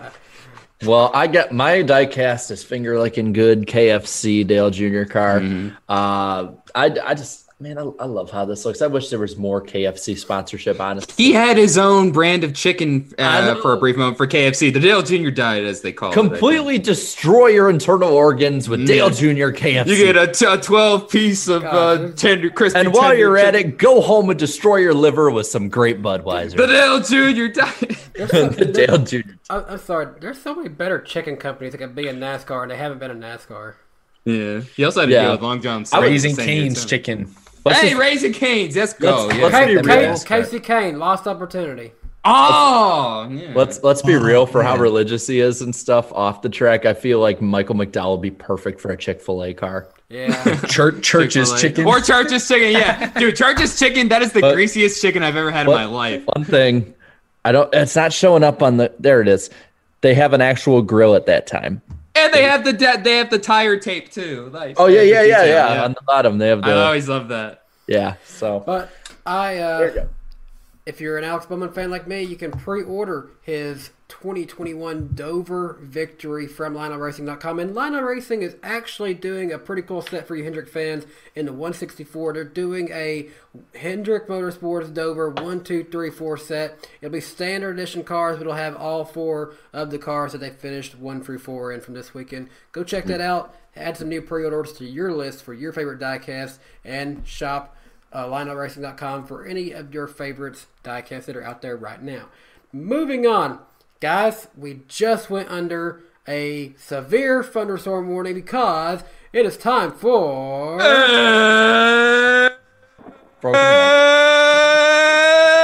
It's the lightning round on the NASCAR Weekly Podcast. The famous lightning round. The famous lightning round. The famous lightning round. Garrett, what do we have on tap for tonight?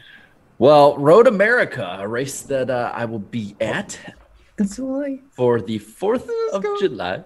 I'm going to get my tickets this weekend, Jared. I promise. We're going to do that together. And then we're going to watch. Sorry, Danny. We're going to watch a trailer race together on that Saturday night. Oh, where's that going to be? My home track, Rockford Speedway. Actually, it's like literally right outside my neighborhood. So nice. I still hate the Southwest did us like that. We'll find a. Trust me, I'll get the schedule to you, and we'll find a way to get all together for the figure 8 trailer races. Once everyone is figure 8. Oh, I didn't know that. Now we're really getting interesting. Now, ooh. Once everyone's finally in the Nashville area, we'll all go to the Highland Rim Speedway. I showed Darian some of that. Now he wants to go. Yeah. Oh yeah, that. Getting on back to it, Road America's race on the 4th of July will be called the Jockey Made in America 250. Good name for a July 4th race. So just letting everyone know that race, it's 250 miles, but or kilometers, I don't know, one or the other, 250 something. That's over 4 freaking miles, man. That track is huge. Anyway, it's basically a whole forest, basically. NASCAR has informed teams that masks are optional outdoors in the garage and pit area starting this past weekend at Dover. They got to be worn inside haulers and buildings. But let's be real, NASCAR's probably not going to be going in there in the hauler being like, hey, put your mask on. All you people who already are together every day of the week, put your mask on around each other. Put it on.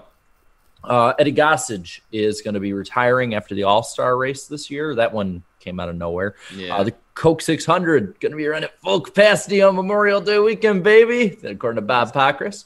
Roush Fenway Racing, or would it be Roush Fenway Keselowski Racing, is going to it's gonna launch its own crypto coin.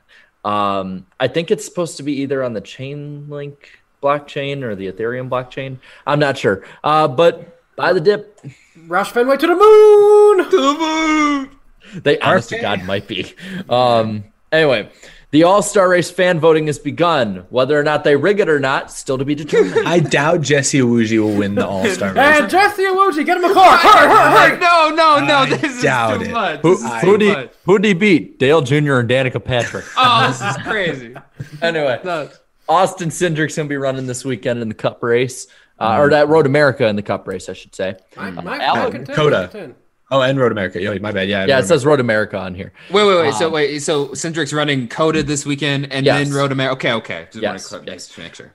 Alex Bowman and Hendrick Motorsports are very close to a multi-year extension. Hendrick, when he was in the presser talking about that, freaking lit up. He looked pretty excited about that. So I'd expect news about that. Then why didn't they sign him to a multi-year deal last year? Yeah, look at that. What's happening? Well, why didn't he win multiple races last year? Fair, but even me, as a big fan of his, I said at the beginning of this year he needs to win 2 races, and he did that. So and Jared, you predicted that, didn't you? He would get multiple wins this year. I said it'd be his breakout year. Yeah. Yep, and it is right on cue. I think I had him in my championship 4 in my preseason. Let's see who can one up each other. Who's the biggest Alex Bowman fan here? I had him in my Danny, where do you have him in the playoffs? Yeah, that's right. He's not making the playoffs, right? Because that means he'll do really well. He's going to suck, which means that he will win.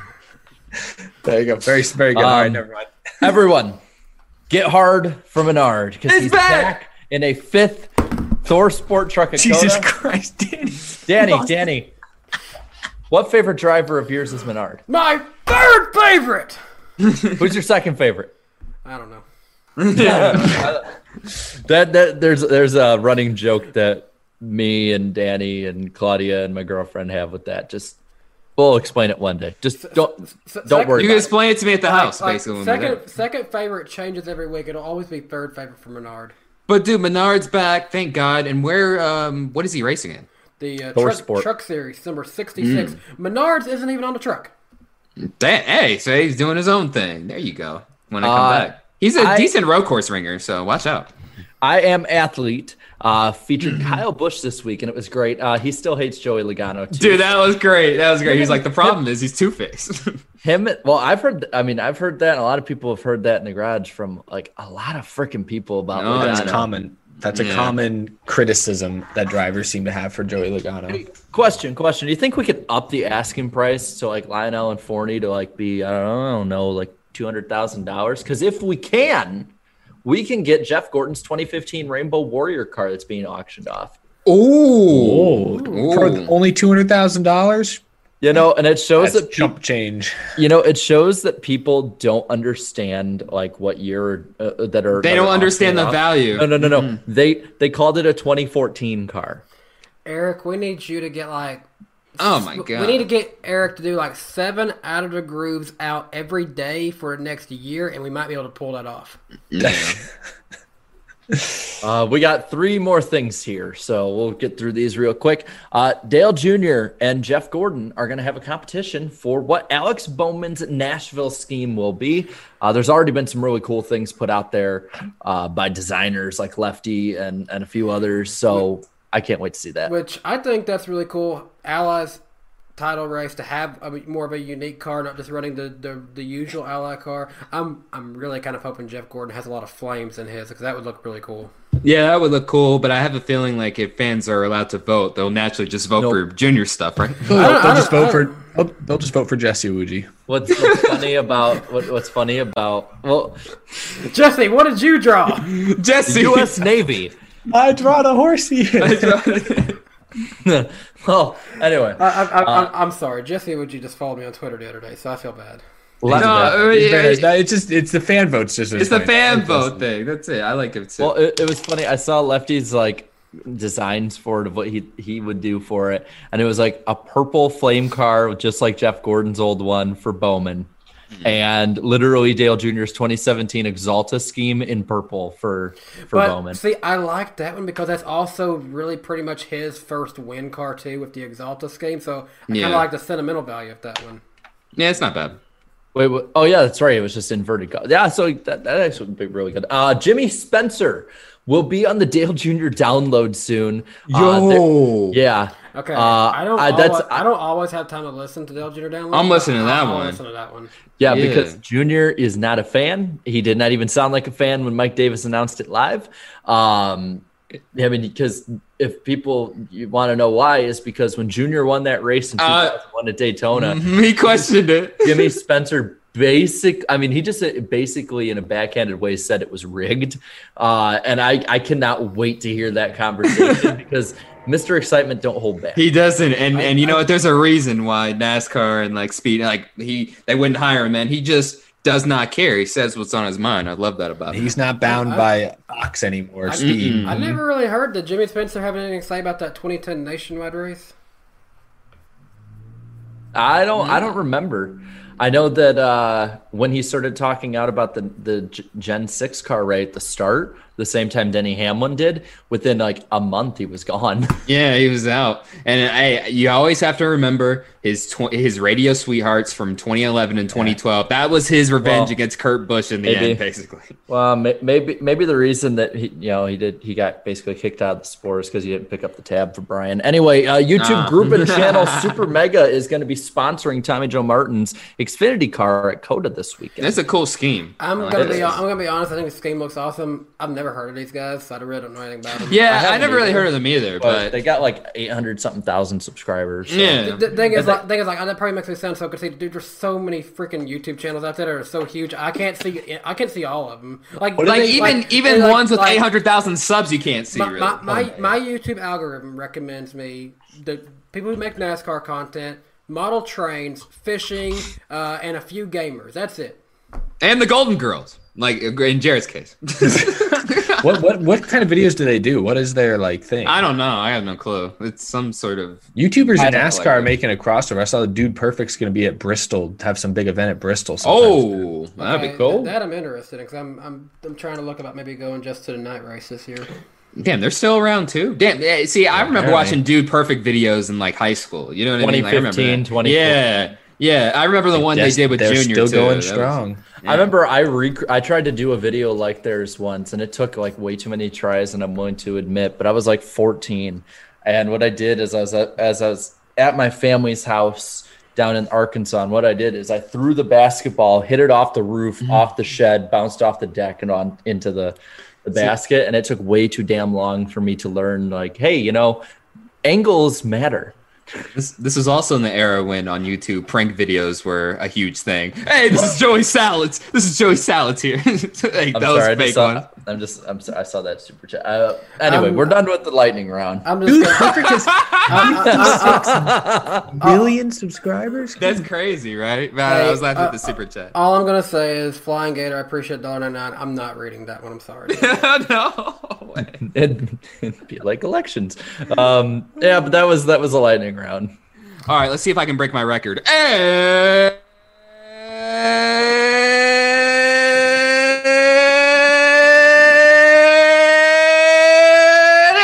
Turn down for what? Oh. This was the lightning round on the NASCAR Weekly Podcast. I'm out of breath. Back to the show. I really thought the lightning was going to get done before you got done. Dude, I almost had it. I'll beat the lightning someday. I'll beat it someday. But now, back to the show. Eric. And our episode is sponsored by our other sponsor, Forney Industries. Y'all know, I don't have my hat. I always forget to bring my hat over here. That's okay. Y'all can barely read the hat anyways. But Forney Industry, Forney offers a full line of welding and plasma cutting machines, metalworking accessories, and much, much more. They have everything you need, whether you're a do-it-yourselfer or a professional metal worker. They've got everything you need for your next project. So be sure to check them out at forneyend.com. Forney, I-N-D, not corny, chat. Come on now, chat. Not torny, no. Forney Industries. You know they're going to mess up with the name. No, I'm just making sure they know. I don't know what Danny's got their website pulled up. This is kind of their website, but it just looks like it's the holy word. It's so bright. It looks like we're getting possessed over here. It's like the Ring or something. Anyway, beautiful. Forney Industries, proud sponsor of the NASCAR Weekly Podcast and the Out of the Group Podcast Network. Yeah. Check them out. Forneyend.com. All right, and I'll be right back. Not only are we sponsored by our good friends over at Lionel Racing and Forney Industries, we are also funded by viewers like you. And Thank you. Let's get into this. We've got a lot. We've got like 33 super chats. I'm going to read through these as quick as I possibly can. Stevie Gibson, appreciate your $10. Says we are about 13 races in. We have 10 winners with more on the way. I think it's actually 11. Should NASCAR get rid of the win and you're in system of playoffs and make it about consistency like the chase formats were? A couple of years ago, maybe I would have said yes, but honestly, at this point, we're this far into it, and NASCAR fans are kind of getting tired of too many changes. I'm going to say no to that one. What do you guys think? Yeah, it's just, I mean, my heart says, yeah, I want them to change it, but it's like Danny said, like NASCAR's changed it so many times that it's like, do I really want to see it change again? No. I don't love it, but at least it's easy to keep track of. You know, you feel like your driver is never truly out of it. Even Eric Almirola fans still have a reason to watch because all it takes is 1 week and he's in the playoffs. They're just hoping and praying. Blue Jimmy 48 fan, I see you just become a Danny B super fan. Appreciate you becoming a member of that, man. Thank you. Groovy Goose coming up for $1.99 super chat brought to you by Groovy Goose. Oh, he's gone. Spend a UFO. Make sure he spends that when he comes back. It's rotating, so it's. I'll reach up. I'll spin it. Can I? Yeah. There you go. Spin it. I'm trying. Chad, I'm trying. All right. Philip Richards coming up $10. Appreciate it. Would be cool if each race in Austin, Texas this weekend were won by a driver named Austin in each series. If only Austin Dillon were worth a dime on road courses. I don't know about that. It's true. Wait for it. Jared, spin that UFO now! Spin it! Spin the UFO! We got a super chat. Oh, it's over here. Okay. Sorry, I went and got a piece of pizza. Like, fit it. Man, we're throwing back to 2018. Got a piece of pizza. Oh, yeah. See, I'm hungry now. Did that come from Papa John's? Uh-oh. No. That's up. Did you use Danny B25? I plead the fifth. He plays the fifth. Yeah, good answer. It's a podcast. All we do is talk. You can't plead the fifth. Michael Jensen coming in for another $5. Appreciate that. Still no one stealing a playoff spot. In natural points, McDowell is 16th. So the top 16 in points are the 16 playoff drivers still. True. Yep, I guess that is true. It's true. Groovy Goose at another $1.99. Will we see triple-digit numbers in NASCAR again? No, not in the top 3 series. They might allow it for like a modified race or something like that one day. Yeah, we won't be seeing that though. We read this great Jar Jar Binks super chat earlier, so again, appreciate that. Todd Blue coming in at $5 Canadian dollars. Where will I finish in Coda? You'll win it, obviously, Todd Blue. No, you'll be up front. Believe with your heart. Yeah, you'll win up front. You'll run up front at least. Ty Bands coming in at $5. Appreciate that. You guys should watch and react to Undercover Boss Steve Phelps edition. See him go undercover in different jobs in NASCAR and fail. I've seen that. I've seen that before. I've seen it. It is a good episode. I would probably try to watch it, but it is a CBS thing. We probably definitely would get copyrighted by that one. It was on Netflix at one point. I remember it was a while back, but I remember watching that episode again. Great idea, but I do know that Viacom would definitely go after us if we tried that. Yeah. Groovy Goose, another $1.99. Used to live near Nashville. Nice to see NASCAR back. Of course, I think that's probably referred more when we had Eric on. Unfortunately, I'm sorry. Irvin Alvarado comes out of $9.99. Hey, Mr. Moses, do you think in the surrounding area of Nashville Super Speedway will have more investment like hotels, local businesses, etc., like one Daytona if Nashville Super Speedway becomes successful? It's not that specific part where that racetrack is. That is becoming definitely a more of an industrial park area of the Nashville community. Amazon has a big facility right there behind the racetrack. I've seen a big Napa Auto Parts warehouse that's open up there. There's actually a lot of big warehouses that are opening up right along that stretch of the interstate that goes by Nashville Superspeedway. However, Nashville itself is growing like a wildfire still, mainly because I think Nashville at some point wants to host a Super Bowl. I think that's their end goal right there. They want to be able to host a Super Bowl one day. So what about the noise? The noise. It's too loud. My dogs! Okay. The noise is too loud. It's too loud. Harvick's favorite song, Dirty Deeds Done Dirt Cheap. What a name. $4.99, appreciate that. We need 2014 rules package back. Also, more 2+ mile ovals. Deegan.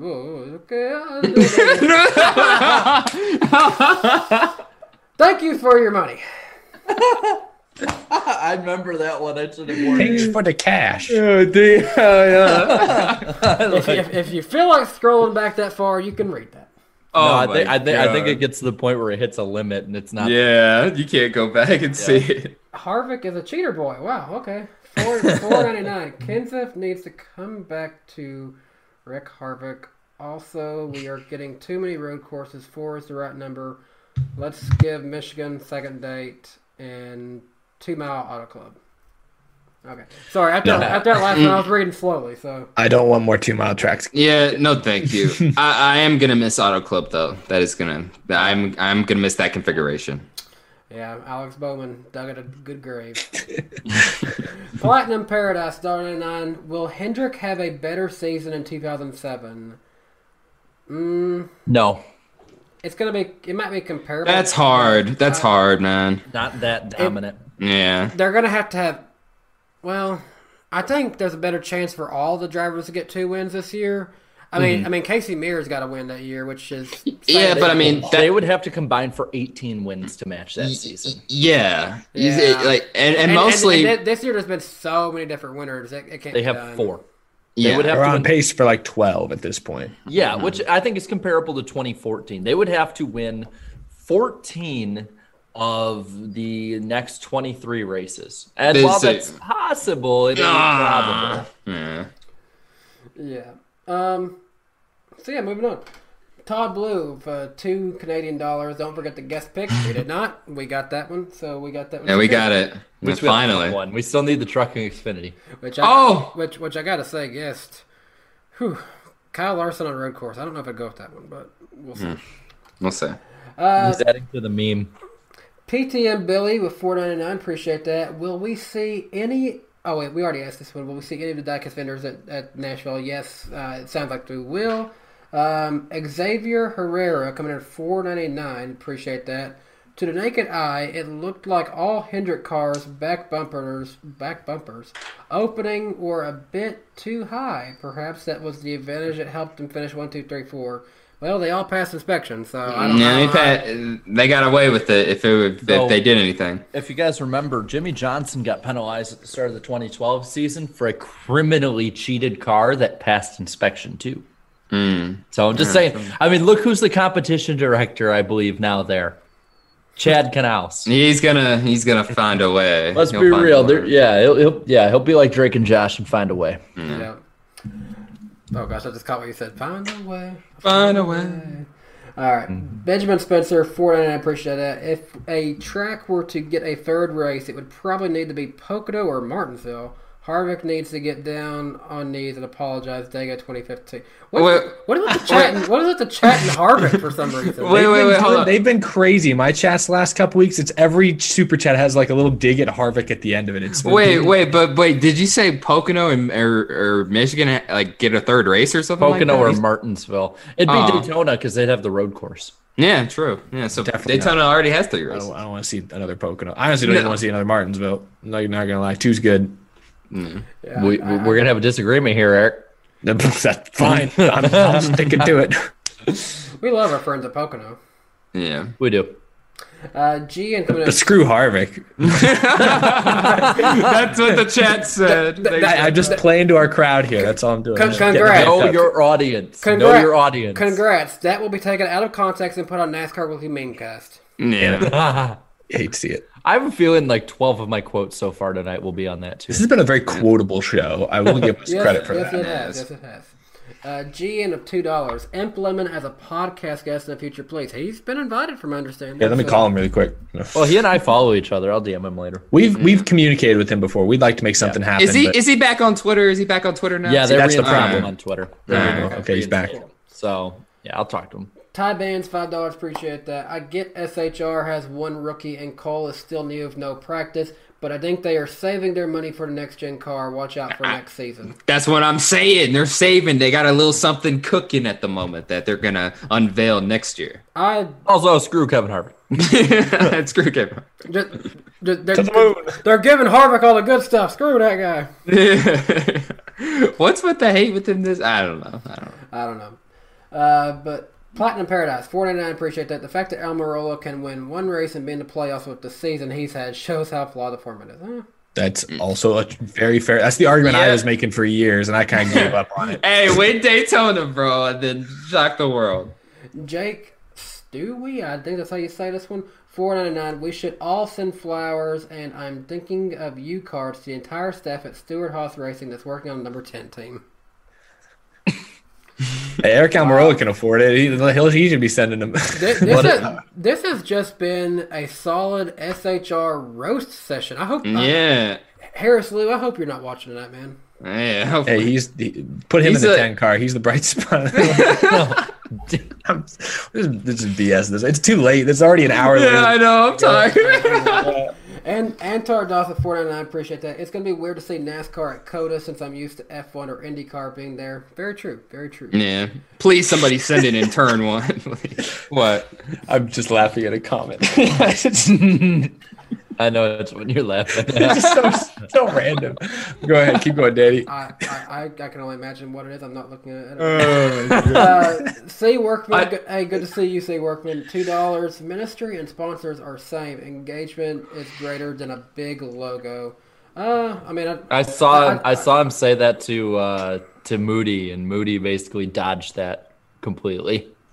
Well, probably because he brought up ministry, so that's probably a fair thing. But I don't really talk about that much. I work for pretty much a big minister kind of thing, and I kind of agree with that. You got to get engaged to get the word out there too. So word of God. But don't you know that a logo will totally make somebody want to believe something or like something? Yeah. Aren't you guys just getting thirsty right here? Don't you just want to sit back and drink a Dr. Pepper while watching reruns of the Golden Girls? You wouldn't grab the. And don't you want to root for Alex Bowman? He's the best NASCAR driver. And don't you want to pre-order your Alex Bowman diecast from? I don't have anything. I don't have anything to promote. And smoke a pack of cigarettes. There's probably there's actually a pretty good reason why there's only reruns of the Golden Girls. I would not want to see them all meet up today. Oh no. Hey, Eric, except Betty White, she keeps going. Yeah, Betty White. Eric, you wouldn't grab something to drink. What'd you go grab to drink? Was it Dr. Pepper? I grabbed myself a freaking Dr. Pepper. He looked down in his shirt, like, I should do that. You love to see it. Philip Richards, $5. Eric Marchesney in the chat said this first, so he gets the credit.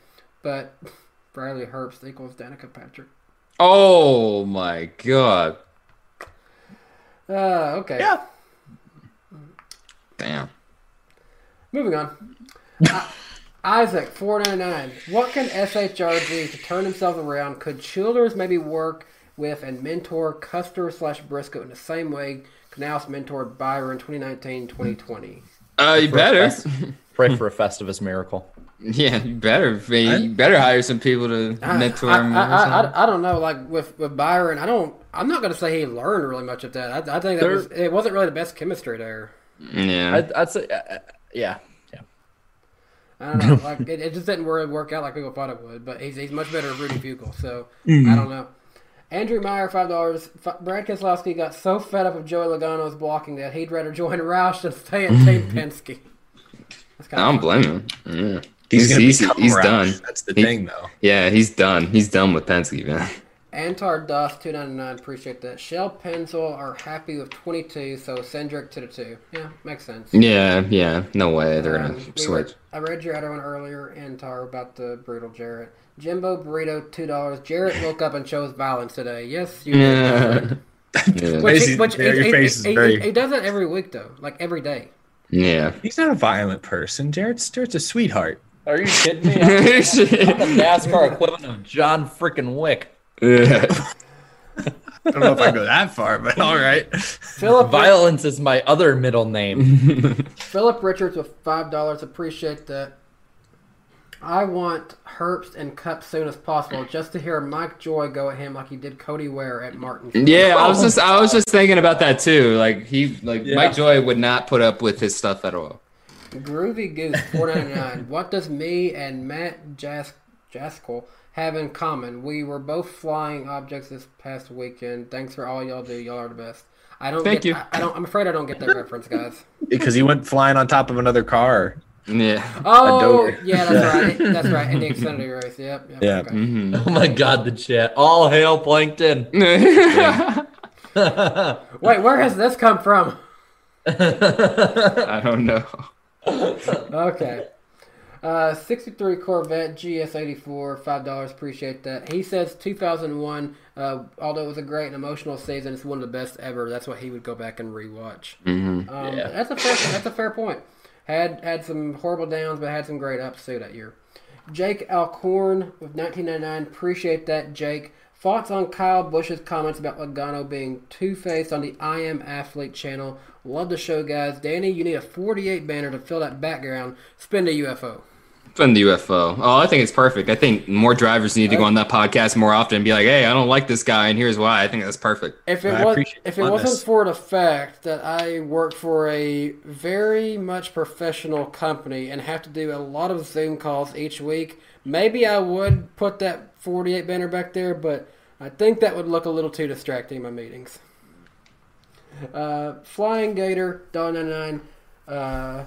Again, appreciate that. I'm not reading that one. I just remember what that one was. No, yeah, that's right. Groovy Goose, $1.99. Shout out to the Spotify listeners. Spend a UFO. Hey, that's a cool shout out. Hey, that's right. Yeah, we got listeners everywhere. Spotify. And also Apple Spotify. Podcasts, all that. I don't really like you, Apple Pod. You guys are dead to me. I only care about the Spotify listeners. Whoa! Don't do that. It's late. Dylan McCollum, appreciate the $1. Nothing said, just $1. Appreciate that. Dustin Thatcher, a third Pocono race would be another nap race, as he calls it. Oh my gosh. Okay, I'll interrupt this, Claudia. Just bring me what you brought me here. We forgot that we actually have this big Alex Bowman flag. So just start putting that behind me each week, and there we go. What the hell? Why was that not up this whole time? Good question. It requires 3 wins in a season. Oh, yes. It's not unlocked yet. This flag will fly high at Nashville Superspeedway. Bowman DLC is only unlocked with 3 wins. Yeah, so he'll non-points races don't apply. So win a third one, not an all-star at Texas, and I will put that up there. Mm-hmm. C. Workman, $2. Appreciate that. Just said moody big poop emoji. Okay. Ty Bands, $5. Appreciate that. They're tired just like us. Man. Yeah, the chat's off the rails. We are almost done, guys. We have 2 more. Ty Bands, $5. Appreciate that. If every car was spec, would Spire have a win by now or a championship? No. Jake Stew with $1.99. Tia Norfleet to number 2, 2022. So Tia finally getting that jump up. Oh, and Dylan McCollum, another $1. Appreciate that, Dylan. Thank you. All right, and that is the great messages from the chat in the super chats. We are funded by viewers like you. Now, let's talk about some more money, because the North Carolina federal government has just announced that the North Carolina's version of the Government American Restoration Plan is to use $10 million a piece to renovate and restore parts of Charlotte Motor Speedway, Rockingham Raceway, and North Wilkesboro Speedway. This would include water and wastewater extensions, pedestrian walkway enhancements, speedway repavings, upgrades to facilities, bathroom fixtures and maintenance, grandstand repair, and erosion control. Now, the way I see this, at first I was really confused. Okay, how is this the best way to recover after a pandemic? And I realized, wait a minute, it's a perfect thing, because the whole thing that happened in COVID, all aside from people being sick, is now these businesses and the travel and hospitality and tourism industries have suffered deeply. Doing something like this, revitalizing people's reasons to come to North Carolina, is a good thing for North Carolina, so I can see why they have gone this route. This is awesome. I think if you've been given the money, which they've been given the money by the federal government, I'm, as a NASCAR fan, happy that a lot of the money is going towards, or a serious portion of the money is going towards several North Carolina racetracks. It sounds like, yeah, Charlotte, Wilkesboro, and the Rock are going to get $10 million each. I heard there's another $10 million that are kind of going to be spread around all the other short tracks in North Carolina as well. So that's a big deal. It's a big deal, especially for for North Wilkesboro, because I don't think they'd be giving North Wilkesboro that kind of money unless there was a plan behind the scenes. Because right now, that's like you're throwing $10 million at basically an empty field. There's nothing going on in North Wilkesboro. But I think the reason this money is happening is because there's someone actually making things happen. It sounds like SMI really has a plan. It sounds like Marcus Lemonis at Camping World may be somewhat involved. And now the government's giving them $10 million. Now, a couple weeks ago, Dale Jr. said, you only need about $80 million to renovate the place. Now we got, if you include the $1 million from Camping World, you have $11 million now. So only nice $69 million more to go. And we got ourselves North Wilkesboro back, baby. But $10 million will go a long way at North Wilkesboro. Only $69 million to go. Let's go. I don't know if $10 million is going to get NASCAR back, but honestly, that could help it get to where it's a local racing facility. Yeah, you can get some local racing back in the community. It's about damn time. I mean, the last time the track was open was 2011, and then it all of a sudden just shut down again.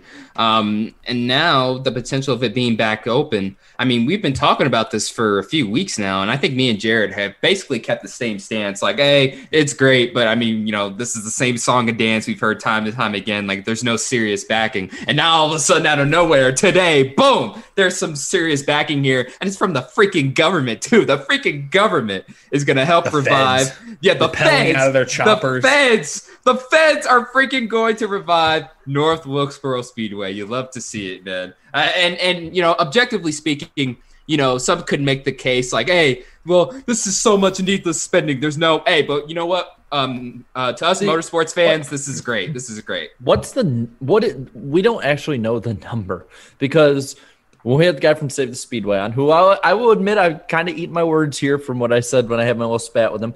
Not kind of, I am eating my words here. He said 10 to 12. Then Dale Jr. on Twitter says 80. Then Dale Jr. on his podcast says 30. So what the hell is the number? I mean, it's so confusing. I feel like this is a lot closer than we're giving it credit for. Well, hey, let's say they got 11 million, because we've got to remember Marcus Lemonis. Yeah, so you got 11 million right now. I mean, it feels like I would not think that they would put all this money to renovate it just to have a few late models on it, or even have a truck race. Yeah, there's something even more. Xfinity. I feel like this is definitely something where you got to go all in here.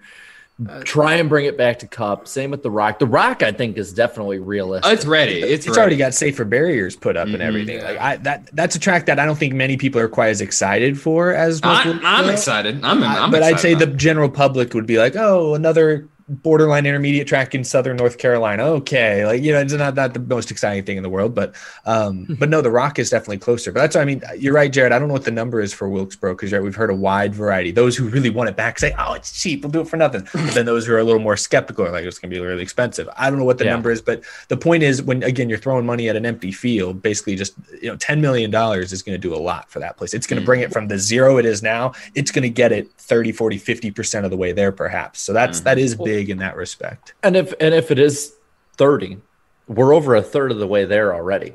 So you get that in, you start having people like Marcus Smith come in to get behind this, on top of I would not be surprised if Dale Jr., if this really hit, put like $1 million or $2 million into it. Yeah, I wouldn't be surprised if there were some other older drivers like Tony Stewart or Jimmy Johnson or even Jeff Gordon that put money into it. I wouldn't be surprised if this becomes a giant community effort to bring back North Wilkesboro or Rockingham, if there is a clear and concrete plan in place here. And again, just a reminder, NASCAR has not raced there since 1996. So it has been decades, really raced there since what, 2011? Yeah, like 2010, 2011. 10 years. Yeah, from 2010 to 2011, they had like this late model series for a brief moment. Chase Elliott actually won there, as a matter of fact, in 2010. So my thing is, like, if this does happen, And if you're going to bring these tracks back, you cannot do a repeat of like 2012, 13, whenever it was at the Rock and completely half-ass it, do 2 years of the Truck Series, and then use attendance as as a bad reason to get rid of it. Because I'll be honest, that was a half-assed reason. There was probably some stuff behind the scenes that made it more difficult, because both those races for a freaking truck race had a ton of people there compared to other truck races. So what's Rockingham's capacity? It's like 40,000, right? It's like 35. I think I looked it up recently. It's roughly like 35K. Around there, yeah. I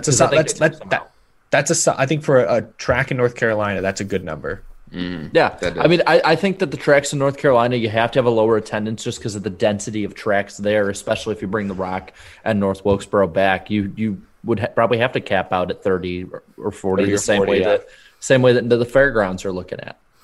If they ever did have a Cup Series race at the Rock again, I wish we could capitalize and get Dwayne Johnson to come out and say, "Finally, the Rock! Can you smell? Finally, the Rock has come back to the Rock to watch NASCAR." Yeah. Dude, they need to get him out there for that. They have to, man. Come on, he would not pass that up. It's perfect. It's perfect marketing thing. Well, he would pass it up if they didn't pay enough. Yeah, and he almost actually started a Cup team too back in the day. That's what that $10 million is going to be used for. Yeah, to get Dwayne Johnson there to. It's not when they put the Rock, they were saying, "Hey, it's just $10 million for Rock to." I love that one of y'all sent in our group chat. There was like the PowerPoint presentation that like the state was giving, and it just was like, "Oh yeah, money will be going to North Wilkesboro Speedway and the Rock." Here you go, Dwayne. It just called it the Rock, and I thought that was very. Very unprofessional government. Yeah. Come on, feds. NASCAR, we don't want to talk about the feds. NASCAR Weekly Podcast at 10 a.m. It just hits different. Yeah, 10. I better stop talking about the feds, or they're going to bust down on my door. Okay, I think that's enough talk about that. Let's talk about this weekend's race, COTA. Which of the hosts here would be most likely to have the feds knock down their door in the next 20 seconds? Not me. Not you, Jared. It's totally me. Because you're hiding UFOs. I see that. The government's all over that. Like, dude, I am like the most law-abiding citizen you'll ever meet. Basically, I spoke out about the Federal Reserve. They're after me now. Move on. Okay, they're gonna do me like Kennedy. That's saying Jared. Oh no, someone's saying Jared. Okay. Hey, Kennedy lied. Hey, remember, Kennedy lied. He promised he would serve a 4-year term and didn't lie. Damn. We're so late, bro. I'm tired. I'm so tired. Dude, you're on the West Coast. How are you tired? It's 8 o'clock, man. We're usually done with the show by then. COTA! What's happening? What's happening at COTA? Yeah, Danny, being the only one not there, you should lead us into this one. They are making left and right turns in COTA. Let's go. All right. You can watch COTA on FS1. It'll be on FS1. It'll be broadcasted on radio by the Performance Racing Network. Cup Series race starts at 2:30 p.m. Eastern Time on Sunday. Xfinity starts at 4 Eastern Time. Truck Series will be racing at Saturday as well at 1 p.m. Eastern Time. We will have practice and qualifying this weekend. Cup Series will be qualifying Sunday around noon, I do believe. Mm-hmm. We get to see it. We get to see it again. There will be between 30% and 40% attendance for this one, but you have to understand how huge this place is. That's about 60,000 people that should be in attendance for that. If they get that number, that's awesome. I remember when I went to the IndyCar weekend when it first showed up, and I think they estimated 30 to 40,000 showed up for Sunday, and like it was certain sections of the grandstands were packed, and that was pretty impressive for their first weekend. If NASCAR can get anywhere near double that would be huge. Yeah. The weather forecast for Sunday is going to be pretty good. A high of 81. Mostly cloudy with a possible chance of a thunderstorm, about 50% chance of rain. However, it's a road course, so as long as there's not hoping for no lightning. That's my concern. As long as there's no lightning, Texas can be known for some pretty intense thunderstorms, so we'll see. Saturday, high of 78, cloudy with heavy thunderstorms, so racing that day could be in jeopardy. Friday, 80 degrees, humid with huge thunderstorms. Jerry, you just kept making these get bigger and bigger. You kept writing these. No, so that's the way AccuWeather put it. With huge thunderstorms. Huge. How accurate can that be? There's a 60% chance of huge thunderstorms. Huge. Okay. Absolutely huge. No thunderstorms are bigger. Huge. Right. Going into Coda 40 pick points, Jarrett is our points leader with 183 points. Eric trails him in second, -5. The chat is in third, -16. Darian is fourth, -26. I'm P4 out of 6. Let's go. I'm right behind Darian. I am fifth, -27. And the guest made a good comeback. They're now 6, -34. We're down in the 40s, but the guests have come back. Oh, crap. Now, I want to say one thing. Because of the correction with Noah Gregson, the chat did actually gain a ton of points back, which is why they're back in third. That's big. All right, now let's get into a little thing that we have here on the podcast, and it is called Race Picks. We'll be doing a few things in this. We'll be picking our winner for the Truck Series event. We'll also be picking a winner for the Xfinity race. We'll also break down who's going to suck, who's going to be our underdog, and who is going to win the Cup Series race. Now, let's get into the Truck Series. I'll start us off. Fellas, we ain't been able to do this in a long time. But my third favorite, Get Hard for Menard, Paul Menard, the road course ringer. He's going to get it done for Four Sport this weekend. God. Okay. Kyle Busch, he's not racing this weekend, is he? No. Only in Xfinity. Road course ringers in the Truck Series. This is interesting. You know, Ben Rhodes really surprised me. He really surprised me at the Daytona Road Course. Now, would I pick him for this? You know what? I'm going to go with talent here. John Hunter Nemechek. You know, overall, he's a good driver overall. And I mean, even in the last road course at Daytona, he was like, he had motor problems at first and his car stalled, and he still finished top 3, I think, or at least he was back in there at one point. So John Hunter Nemechek. I want to go with Paul Menard because that would be fun, but I don't think it happens. I'm between John Hunter and, since you picked John Hunter, I'll go contrary to that. I'll go with my other pick, Sheldon Creed. Yeah, I knew somebody was going to pick that. I knew somebody was going to pick him. Well, I know I'm not going to lose the points lead, at least during the truck race, because Sheldon Creed was also my pick. I was like, please don't pick Creed. But yeah, I'm going to pick Sheldon Creed on this one. Just the most consistent road course driver out there for the Truck Series. Absolutely. All right. Hey, Darren, you want to DM just anybody and see what their picks are for our guest pick? I'll DM someone. Guys, I hate to say this.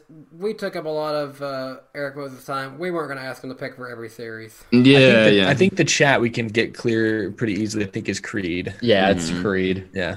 Well, it looks like the top 3 is staying the same distance apart. Lame. Great minds think alike. All right, I sent it, so it'll take some time to get the guest pick here. When the guest sends something over, tell us who it is, unless it's White Flags Matter again. No, it's not him this time. It's another buddy who'll actually be in Coda, actually, as a matter of fact. Oh, okay. So yeah, we'll see him. We'll see him. So yeah, we can continue. Yeah, and as soon as he gets back, then we can get that. So, Xfinity Series. Guys, did you know we actually have 5 Cup Series drivers competing, pretty much full-time Cup Series drivers competing in this Xfinity Series race. I'm going to run through who we have here. We have Kevin Harvick racing in number 5 of BJ McLeod Motorsports. We have Cole Custer driving number 17 for Rick Ware Racing. We have Tyler Reddick piloting number 31 for Jordan Anderson Racing. And then we have Kyle Busch in the 54 for Joe Gibbs Racing. You can't count him out when he's racing in that series. And then we actually have, this is one I kind of flew under the radar for me, Austin Dillon is driving the 77 for the Bassett team. Bassett team? Dylan Bassett. So Austin Dillon, that was kind of more of a surprise one. I didn't know that one was happening. And really quick, Ludo's in the 8 this week as well. And really quick, JC1424, thank you so much for sending in the guest pick really quick. He picks Creed for the Truck Series to win. Okay. Well, fair enough. For me, you don't see him in here that often, and I know he's never raced here before, but that car will be fast. He has a lot of talent. Kyle Busch. I'm going to Kyle Busch. I was about to say, you know what? It's a toss-up right now because it's like Kyle Busch. You want to go with Austin Cindric, but come on, Kyle Busch don't get many chances to do this. Look, that's what I'm saying. And here's the thing. I feel like Kyle Busch is the most obvious pick, but something about Harvick and this BJ team. Like here's the thing. I know the equipment is not basically there. Wait, what? Just the way you said that. Something about Harvick and this BJ team. Oh no! I rocked into it. Dang it.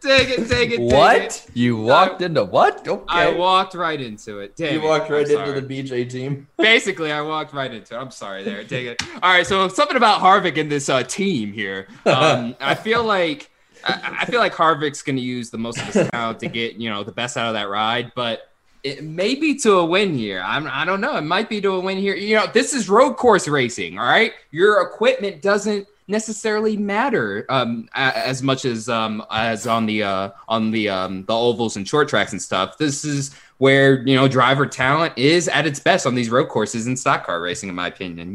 Especially so that's your pick. Yeah, it's basically my pick, Harvick. Yeah, that's basically my pick. So it is your pick. Harvick is basically his pick, and basically the BJ team. Dude, I am so tired now. Where it's like I was about to ramble on and discuss why my philosophy, why I picked him. 8 p.m. where you're at.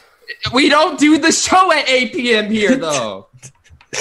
I know you. You're up late at night, anyways. No, I'm not. You only know that because I snap you. That's it. All right. Well, I'm gonna go. I'm torn on this, but I'm gonna go with the not super exciting pick 2 weeks in a row. He's got experience racing in the rain that Kyle Busch and Kevin Harvick and them don't seem to have recently. I'll go Austin Cindric. Damn you, why not the BJ team? The BJ team. I'm going with the Pete Penske, the P team. The TP. The TP. The TP. I'm going with TP. Yeah. Thanks, Jared. No problem. Well, I'll give more reasoning to this one because I also picked Cindric. I compared him and AJ Allmendinger. Those were my two choices. Yeah, he was my second or third pick. And I'm gonna go ahead and say this: the chat, put them down for AJ. I've seen that. Oh yeah, they got AJ. Yeah, they got AJ. Well, and also the guest pick Harvick as well, just so you can put that down too. Poor. Thank you, JC. Thank you, JC. Anyway, since both of them were racing against each other in the last 9 races. The worst finish for Austin Cindric is 6th at a road course. AJ Allmendinger's is much worse. He has 4 road course wins in the last 2 years. Yeah, Cindric has. Yep, 9. Yeah. 4 of them. 9. AJ's won more ovals than he has road courses lately. Yeah. So I don't even recognize him anymore. Yep. I'm going with Cindric, man. Yeah, that's a good pick. All right. Yeah, I know some of y'all are saying Boris said, but we're giving you Allmendinger so you even have a chance. Yeah. There are a lot saying Boris said. I will say it's close. There's way more for AJ. There's way more. Yeah, there's way more for AJ. But yeah, so I'll be curious to see who wins. I do like the idea of Kyle Busch. I mean, he doesn't get many chances, so we'll see how it goes. He's rocking a very pretty Skittles car. It's nice. It's very nice. Now, moving on to who is going to suck for the Cup Series. And I know the last few times this one has bit me in the butt, but I got to be real. Aside from those random races at the Roval, I don't think Bowman's going to do good. So you picked him again. I don't think this one's going to end the same. I think this one's going to legit be not a good race for him. All right. Okay. I feel like, look, they just got momentum, but his track record on road courses isn't particularly the best. So Bubba Wallace, unfortunately, is going to suck. It's not a bad pick. I'm not going to say Almirola, as someone in the chat said. Please don't say Almirola. I'm going to go with Brad Keselowski, actually. I had to do some research. He's got 3 second-place finishes at road courses, but in his last, I think it was 9 or 10 road course races, he only has 3 top 10s. So he has not been consistent at road courses like he is everywhere else. Eric Almirola. I'm kidding. No, I'm not going to do that. I'm going to go with the guy who seems to finish below 34th at every road course race for like the past year, Kyle Busch. He has not. He runs outside of the Clash, which isn't a points race, so I don't count it. Every single time he runs up front, and with like 20 to go, he gets crashed. and something happens. Something always happens. His luck ain't there. I'm going Kyle Busch as my second pick. He is the only person I've ever seen literally rage quit the Roval. So yeah, that's right. Like, that's it. I'm done. And I'm looking at it here, and chat looks like they're going with Eric Almirola. Yeah, I'm waiting for the guest pick for sucking underdog. We don't even have to do it for that as long as we have the win pick, so that's all it really matters. No, okay. All right, we're good. Thank you, JC. We're fine. We don't need you. We don't need you anymore. Alrighty. And let's see here. I'm seeing a few for Dylan, but I mean, I guess it's more Almirola for this one. It's Almirola. Yeah. Kick them when they're down. Bless you. Pardon me. All right, well, let's move on to underdog. Who do we think is going to have an underdog performance in this one? That's a tough one, being road courses and everything, but I guess I'm going to go with Daniel Suarez. I mean, he's gotten a lot of talk. Like, it sounds like he might be able to make a good run out of this one. I'm not going to say he wins, but I will say he might have a good race weekend. This is where Eric Almirola revives his season. He will. Oh, dang it! I was having such a good build up. I'm sorry. The cat allergies are building up, I guess. All right, redo. Take two. This is where Eric Almirola. Take three now. This is where Eric Almirola revives his season. He revives his season. Eric Almirola. He gets at least a top 10 finish. Hopefully he gets a top 10 finish his first of the season because he needs it. He needs all the luck. Top 10, man. He needs a top 20. Hey, got to dream big. Dream big here now. So Eric Almirola will somehow wind up finishing in the top 10. I'm going to go ahead and say the chat is trending towards McDowell, but we'll see. I thought about McDowell. My pick, I've been hard on him, but I'm going to go with Matt DiBenedetto. I think this news this week that he might get to stay with a Penske team has rejuvenated him. And I keep going back to that 2019, even before that, he had a great run, I think, at Sonoma with Go Fast. But I think back to 2019, Levine Family Racing, he was 4th, 6th, and 11th in the 3 road courses. He's really good. The results have been kind of ass since he got to Wood Brothers, but I think he pulls out a top 5, maybe just a top 10, but I think DiBenedetto has a good chance this week. And like Eric said, his results have been not just ass, kind of ass. I would have said very. I don't think he has very ass. Never mind. I can't remember the specific statistic, but it's like I think of the last 8 or 9 races, Kurt Busch has finished in the top 10 of all but one. So I'm going Kurt Busch. He's going to be my underdog pick. He's officially reached that point where he's doing so poorly compared to his standards. He's reached underdog status, in my opinion. We're at that point. I'm going to go Kurt Busch as my underdog pick. He's not one of the favorites. He could sneak up and get a win if something goes wrong for one of the favorites or 2 of the favorites, but he's got. I think he'll be up there. The chat reminded me. I maybe should have said Austin Cindric as my underdog. Only his 5th Cup start, but we just rattled off his road course prowess. Ooh. And he's going to get the chance to qualify, which means he's not going to be stuck starting 35th. True. So Austin Cindric, I think look for him to run top 10. I'm still seeing McDowell ones. It's mostly McDowell, but someone just said that the guy in the 14, I got to remember, the guy who was next to Austin Cindric all year at Xfinity last year was Chase Briscoe, and he could do pretty well this weekend. Yeah, so don't count him out. There's only one person putting Briscoe. And it's just spam. It's misspelled too. So McDowell, you got to put McDowell for them. That's what I was saying. It's McDowell. Give them McDowell. That's their pick. Grosjean comes out in the 5th SHR car. All right. Well, let's move on to Darian.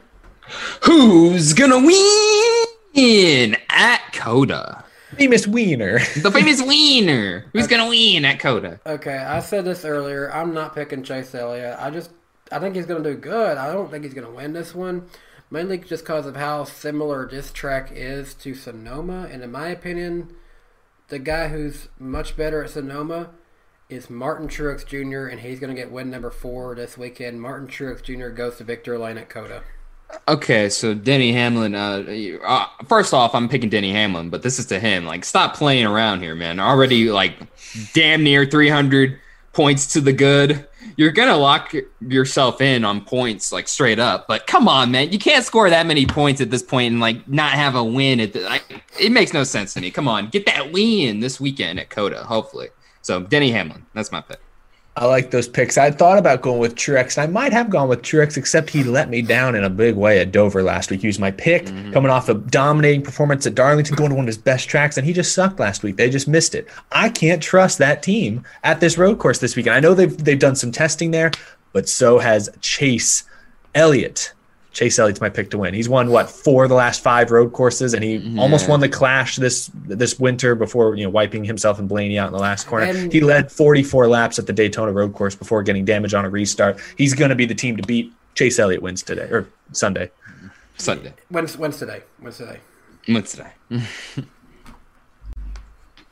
And I picked Elliott too. Yeah. Did we pick the same 3, Jarrett? Yes. They can't gain anything. Yes, we might have a shot. Maybe, I don't know. Maybe I should. Or we'll just pull further away from you. No, please. I'll let it slide. I like the first one. I'll let it slide. We can pick. I swear, I've literally had these picks since Monday. I did research, man. I've had mine picked since this morning. So I picked mine 5 minutes ago. I picked mine probably less than Darian. So except for the Truex one, I was going down for a while. I'm going Elliott. He's been the most consistently good one. I think one race doesn't nullify the fact that he's been the man to beat. And if he doesn't win this time, then yeah, maybe you can start questioning. But like I said, one time out of the past 5 races that he didn't win, I think it's Chase Elliott. It was really just pretty much for a caution because of sun. Yeah. Yeah. So I'm going Chase. The sun caution. All right, chat. Get down to business. Who you guys picking? I see Byron. Because we know who Eric Moses picked. He picked Kyle Larson. I see a lot of Blaney so far, but it might just be one person. I think it's one person. Yeah, it's one person so far. I just thought about something really quick while we're looking. What? Is that if the chat doesn't pick Chase Elliott, and Eric and I sweep the weekend, we'll basically both be like a full freaking week ahead of everybody else. I like the sound of that. I am seeing a lot of Truexes and Byrons. I'm seeing probably more of them than I'm seeing Chase Elliott, so it might be between those two. I'm surprised. Byrons. I'm starting to see some of the Elliots. I see George Strait. I see Robert Presley got a pick. I see a lot of Byrons. That's what I was saying. Like I saw a lot of William Byrons in there, and they're different people too. Yeah, I'm seeing a lot of Byrons. I think it's Willie B. I gotta give him Willie B. I don't know. Here comes some Elliots. They're coming in strong. Maybe I'm behind or something. When do y'all pick Almirola? I dare you. Somebody did. Somebody Spencer Smith. Oh, yeah, bold. He's the Almirola fan I read about earlier in the poll. The man who's like a Meeseeks, existence is pain. I don't know. I'm seeing a lot of Byrons. I'm seeing Byron. Yeah, I'm seeing a bunch of different. There's an occasional spurt of Elliots. Someone said the BJ team. I like that pick. Give him Willie B. Yeah, just give him that. I just realized something really funny for the channel we're on. What? Every Hendrick car but Bowman got picked for the win. Oh, that's too bad. The only time but hey, I picked him where it matters, really. Yeah. He's going to win. That's what that means. Yeah, basically. No, this is going to be the one where I'm not proven wrong, I think. So.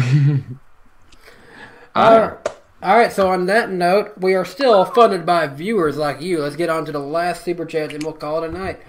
Vote Kyle 3000 comes in at $4.99. Don't ignore the government's ability to throw money at empty fields. Good point. Good point. Yeah. Jake's. What? I dropped it again. Oh. Jake Stewie, $1.99. I'd pay for an after-hours version of the NWP. Well, you just paid, and this is after-hours NWP. So. This has been an after-hours show, basically. Yeah, it has. This is how we are when we're not. But I made a freaking JFK joke. This has gone too far. We both did. I know. Just put him in rice. He'll start working again. Bush Brothers fan became a member of the Danny B Superfans. Appreciate that. Blake Coffrin comes in at $2. Finally caught a live episode. Blake, it's good to have you here. We appreciate you listening. Thank you. Yeah. The Hyper Dark Sonic comes in at $5. Bowman has never finished worse than 14th on a road course since joining Hendrick Motorsports. Interesting fun fact, and that is true, but I don't think it's going to do well for this one. I'll be surprised. I'll put it at that. Eric Esparza comes in at $4.99. Appreciate that. Eric Jones to the 2 after Brad leaves for Roush. No. Ain't gonna happen. I would love to see Isn't he it, signed through 2022? Yeah, he's our 2023, something like that. I don't know. He's with Richard Petty for a little bit. And yeah, he's there for a little bit. He seems to really like racing for the King. So I'm sure if he could go to Penske, he probably would. He's locked up. But he's got a paycheck, a consistent paycheck. Right? Is Team Penske going to be his first? Is he going to be Team Penske's first choice though? Let's put it at that. No. I mean, GN comes in at $2. Appreciate that. He says, "Wait, is qualifying done in rain on road courses?" I think that it would be. Probably, yeah. I think Wait, yeah, they have qualified in the past, and I think the race at Montreal in the past was qualified in the rain. I just don't know because the advantage or disadvantage of if it stops raining midway through the session. I don't know how they judge that. That's true. The more important question, Bob, does it have lights? No. I don't think Dakota does. I don't think they do. They don't? It won't matter. I think it's a 3 mile road course. I don't think I figure some of them would be lit, but I guess not. It won't matter. They're going to get it in. So that's all there is to it. But that is all of the super chats, and I guarantee probably be a few come in last second. There usually is. So we'll see. Be sure to join us next week. We'll be over on Jarrett's channel next Wednesday night at our usual time of 8 p.m. Eastern Time, 7 p.m. Central Time. Jarrett, who will we have on that week?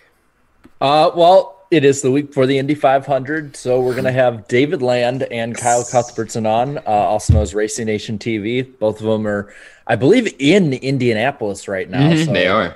I love them. They'll have some good IndyCar updates for us, and plus it's like the one show a year where we're supposed to talk about IndyCar, Darian. Yes, exactly. I freaking love David and Kyle. I love those guys. And you'll be able to see our Indy 500 picks along with our oh yeah, that's right. By the way, Monaco is this Sunday. I'm picking Lewis Hamilton. Yeah, you gotta go Lewis, right? Like pretty much that's pretty much like if he gets pole, I think he's got the race covered, to be honest. Unless barring some sort of mistake. So we got that. I can't wait, man. It's been a fun night though. You can hear the dog barking in the back. So it's been a late night. I think this is the latest podcast of the season so far, right? 100%. It doesn't look like there's any new super chats coming in. So Jarrett, hit us with some Dale call. Alrighty. Wow. All I right. like that. That has been a fun episode. Thank you, Eric Moses. Get your tickets to the Ally 400. We'll see you there. Congrats, Bowman, on the victory. And until next time, goodbye. Bye-bye.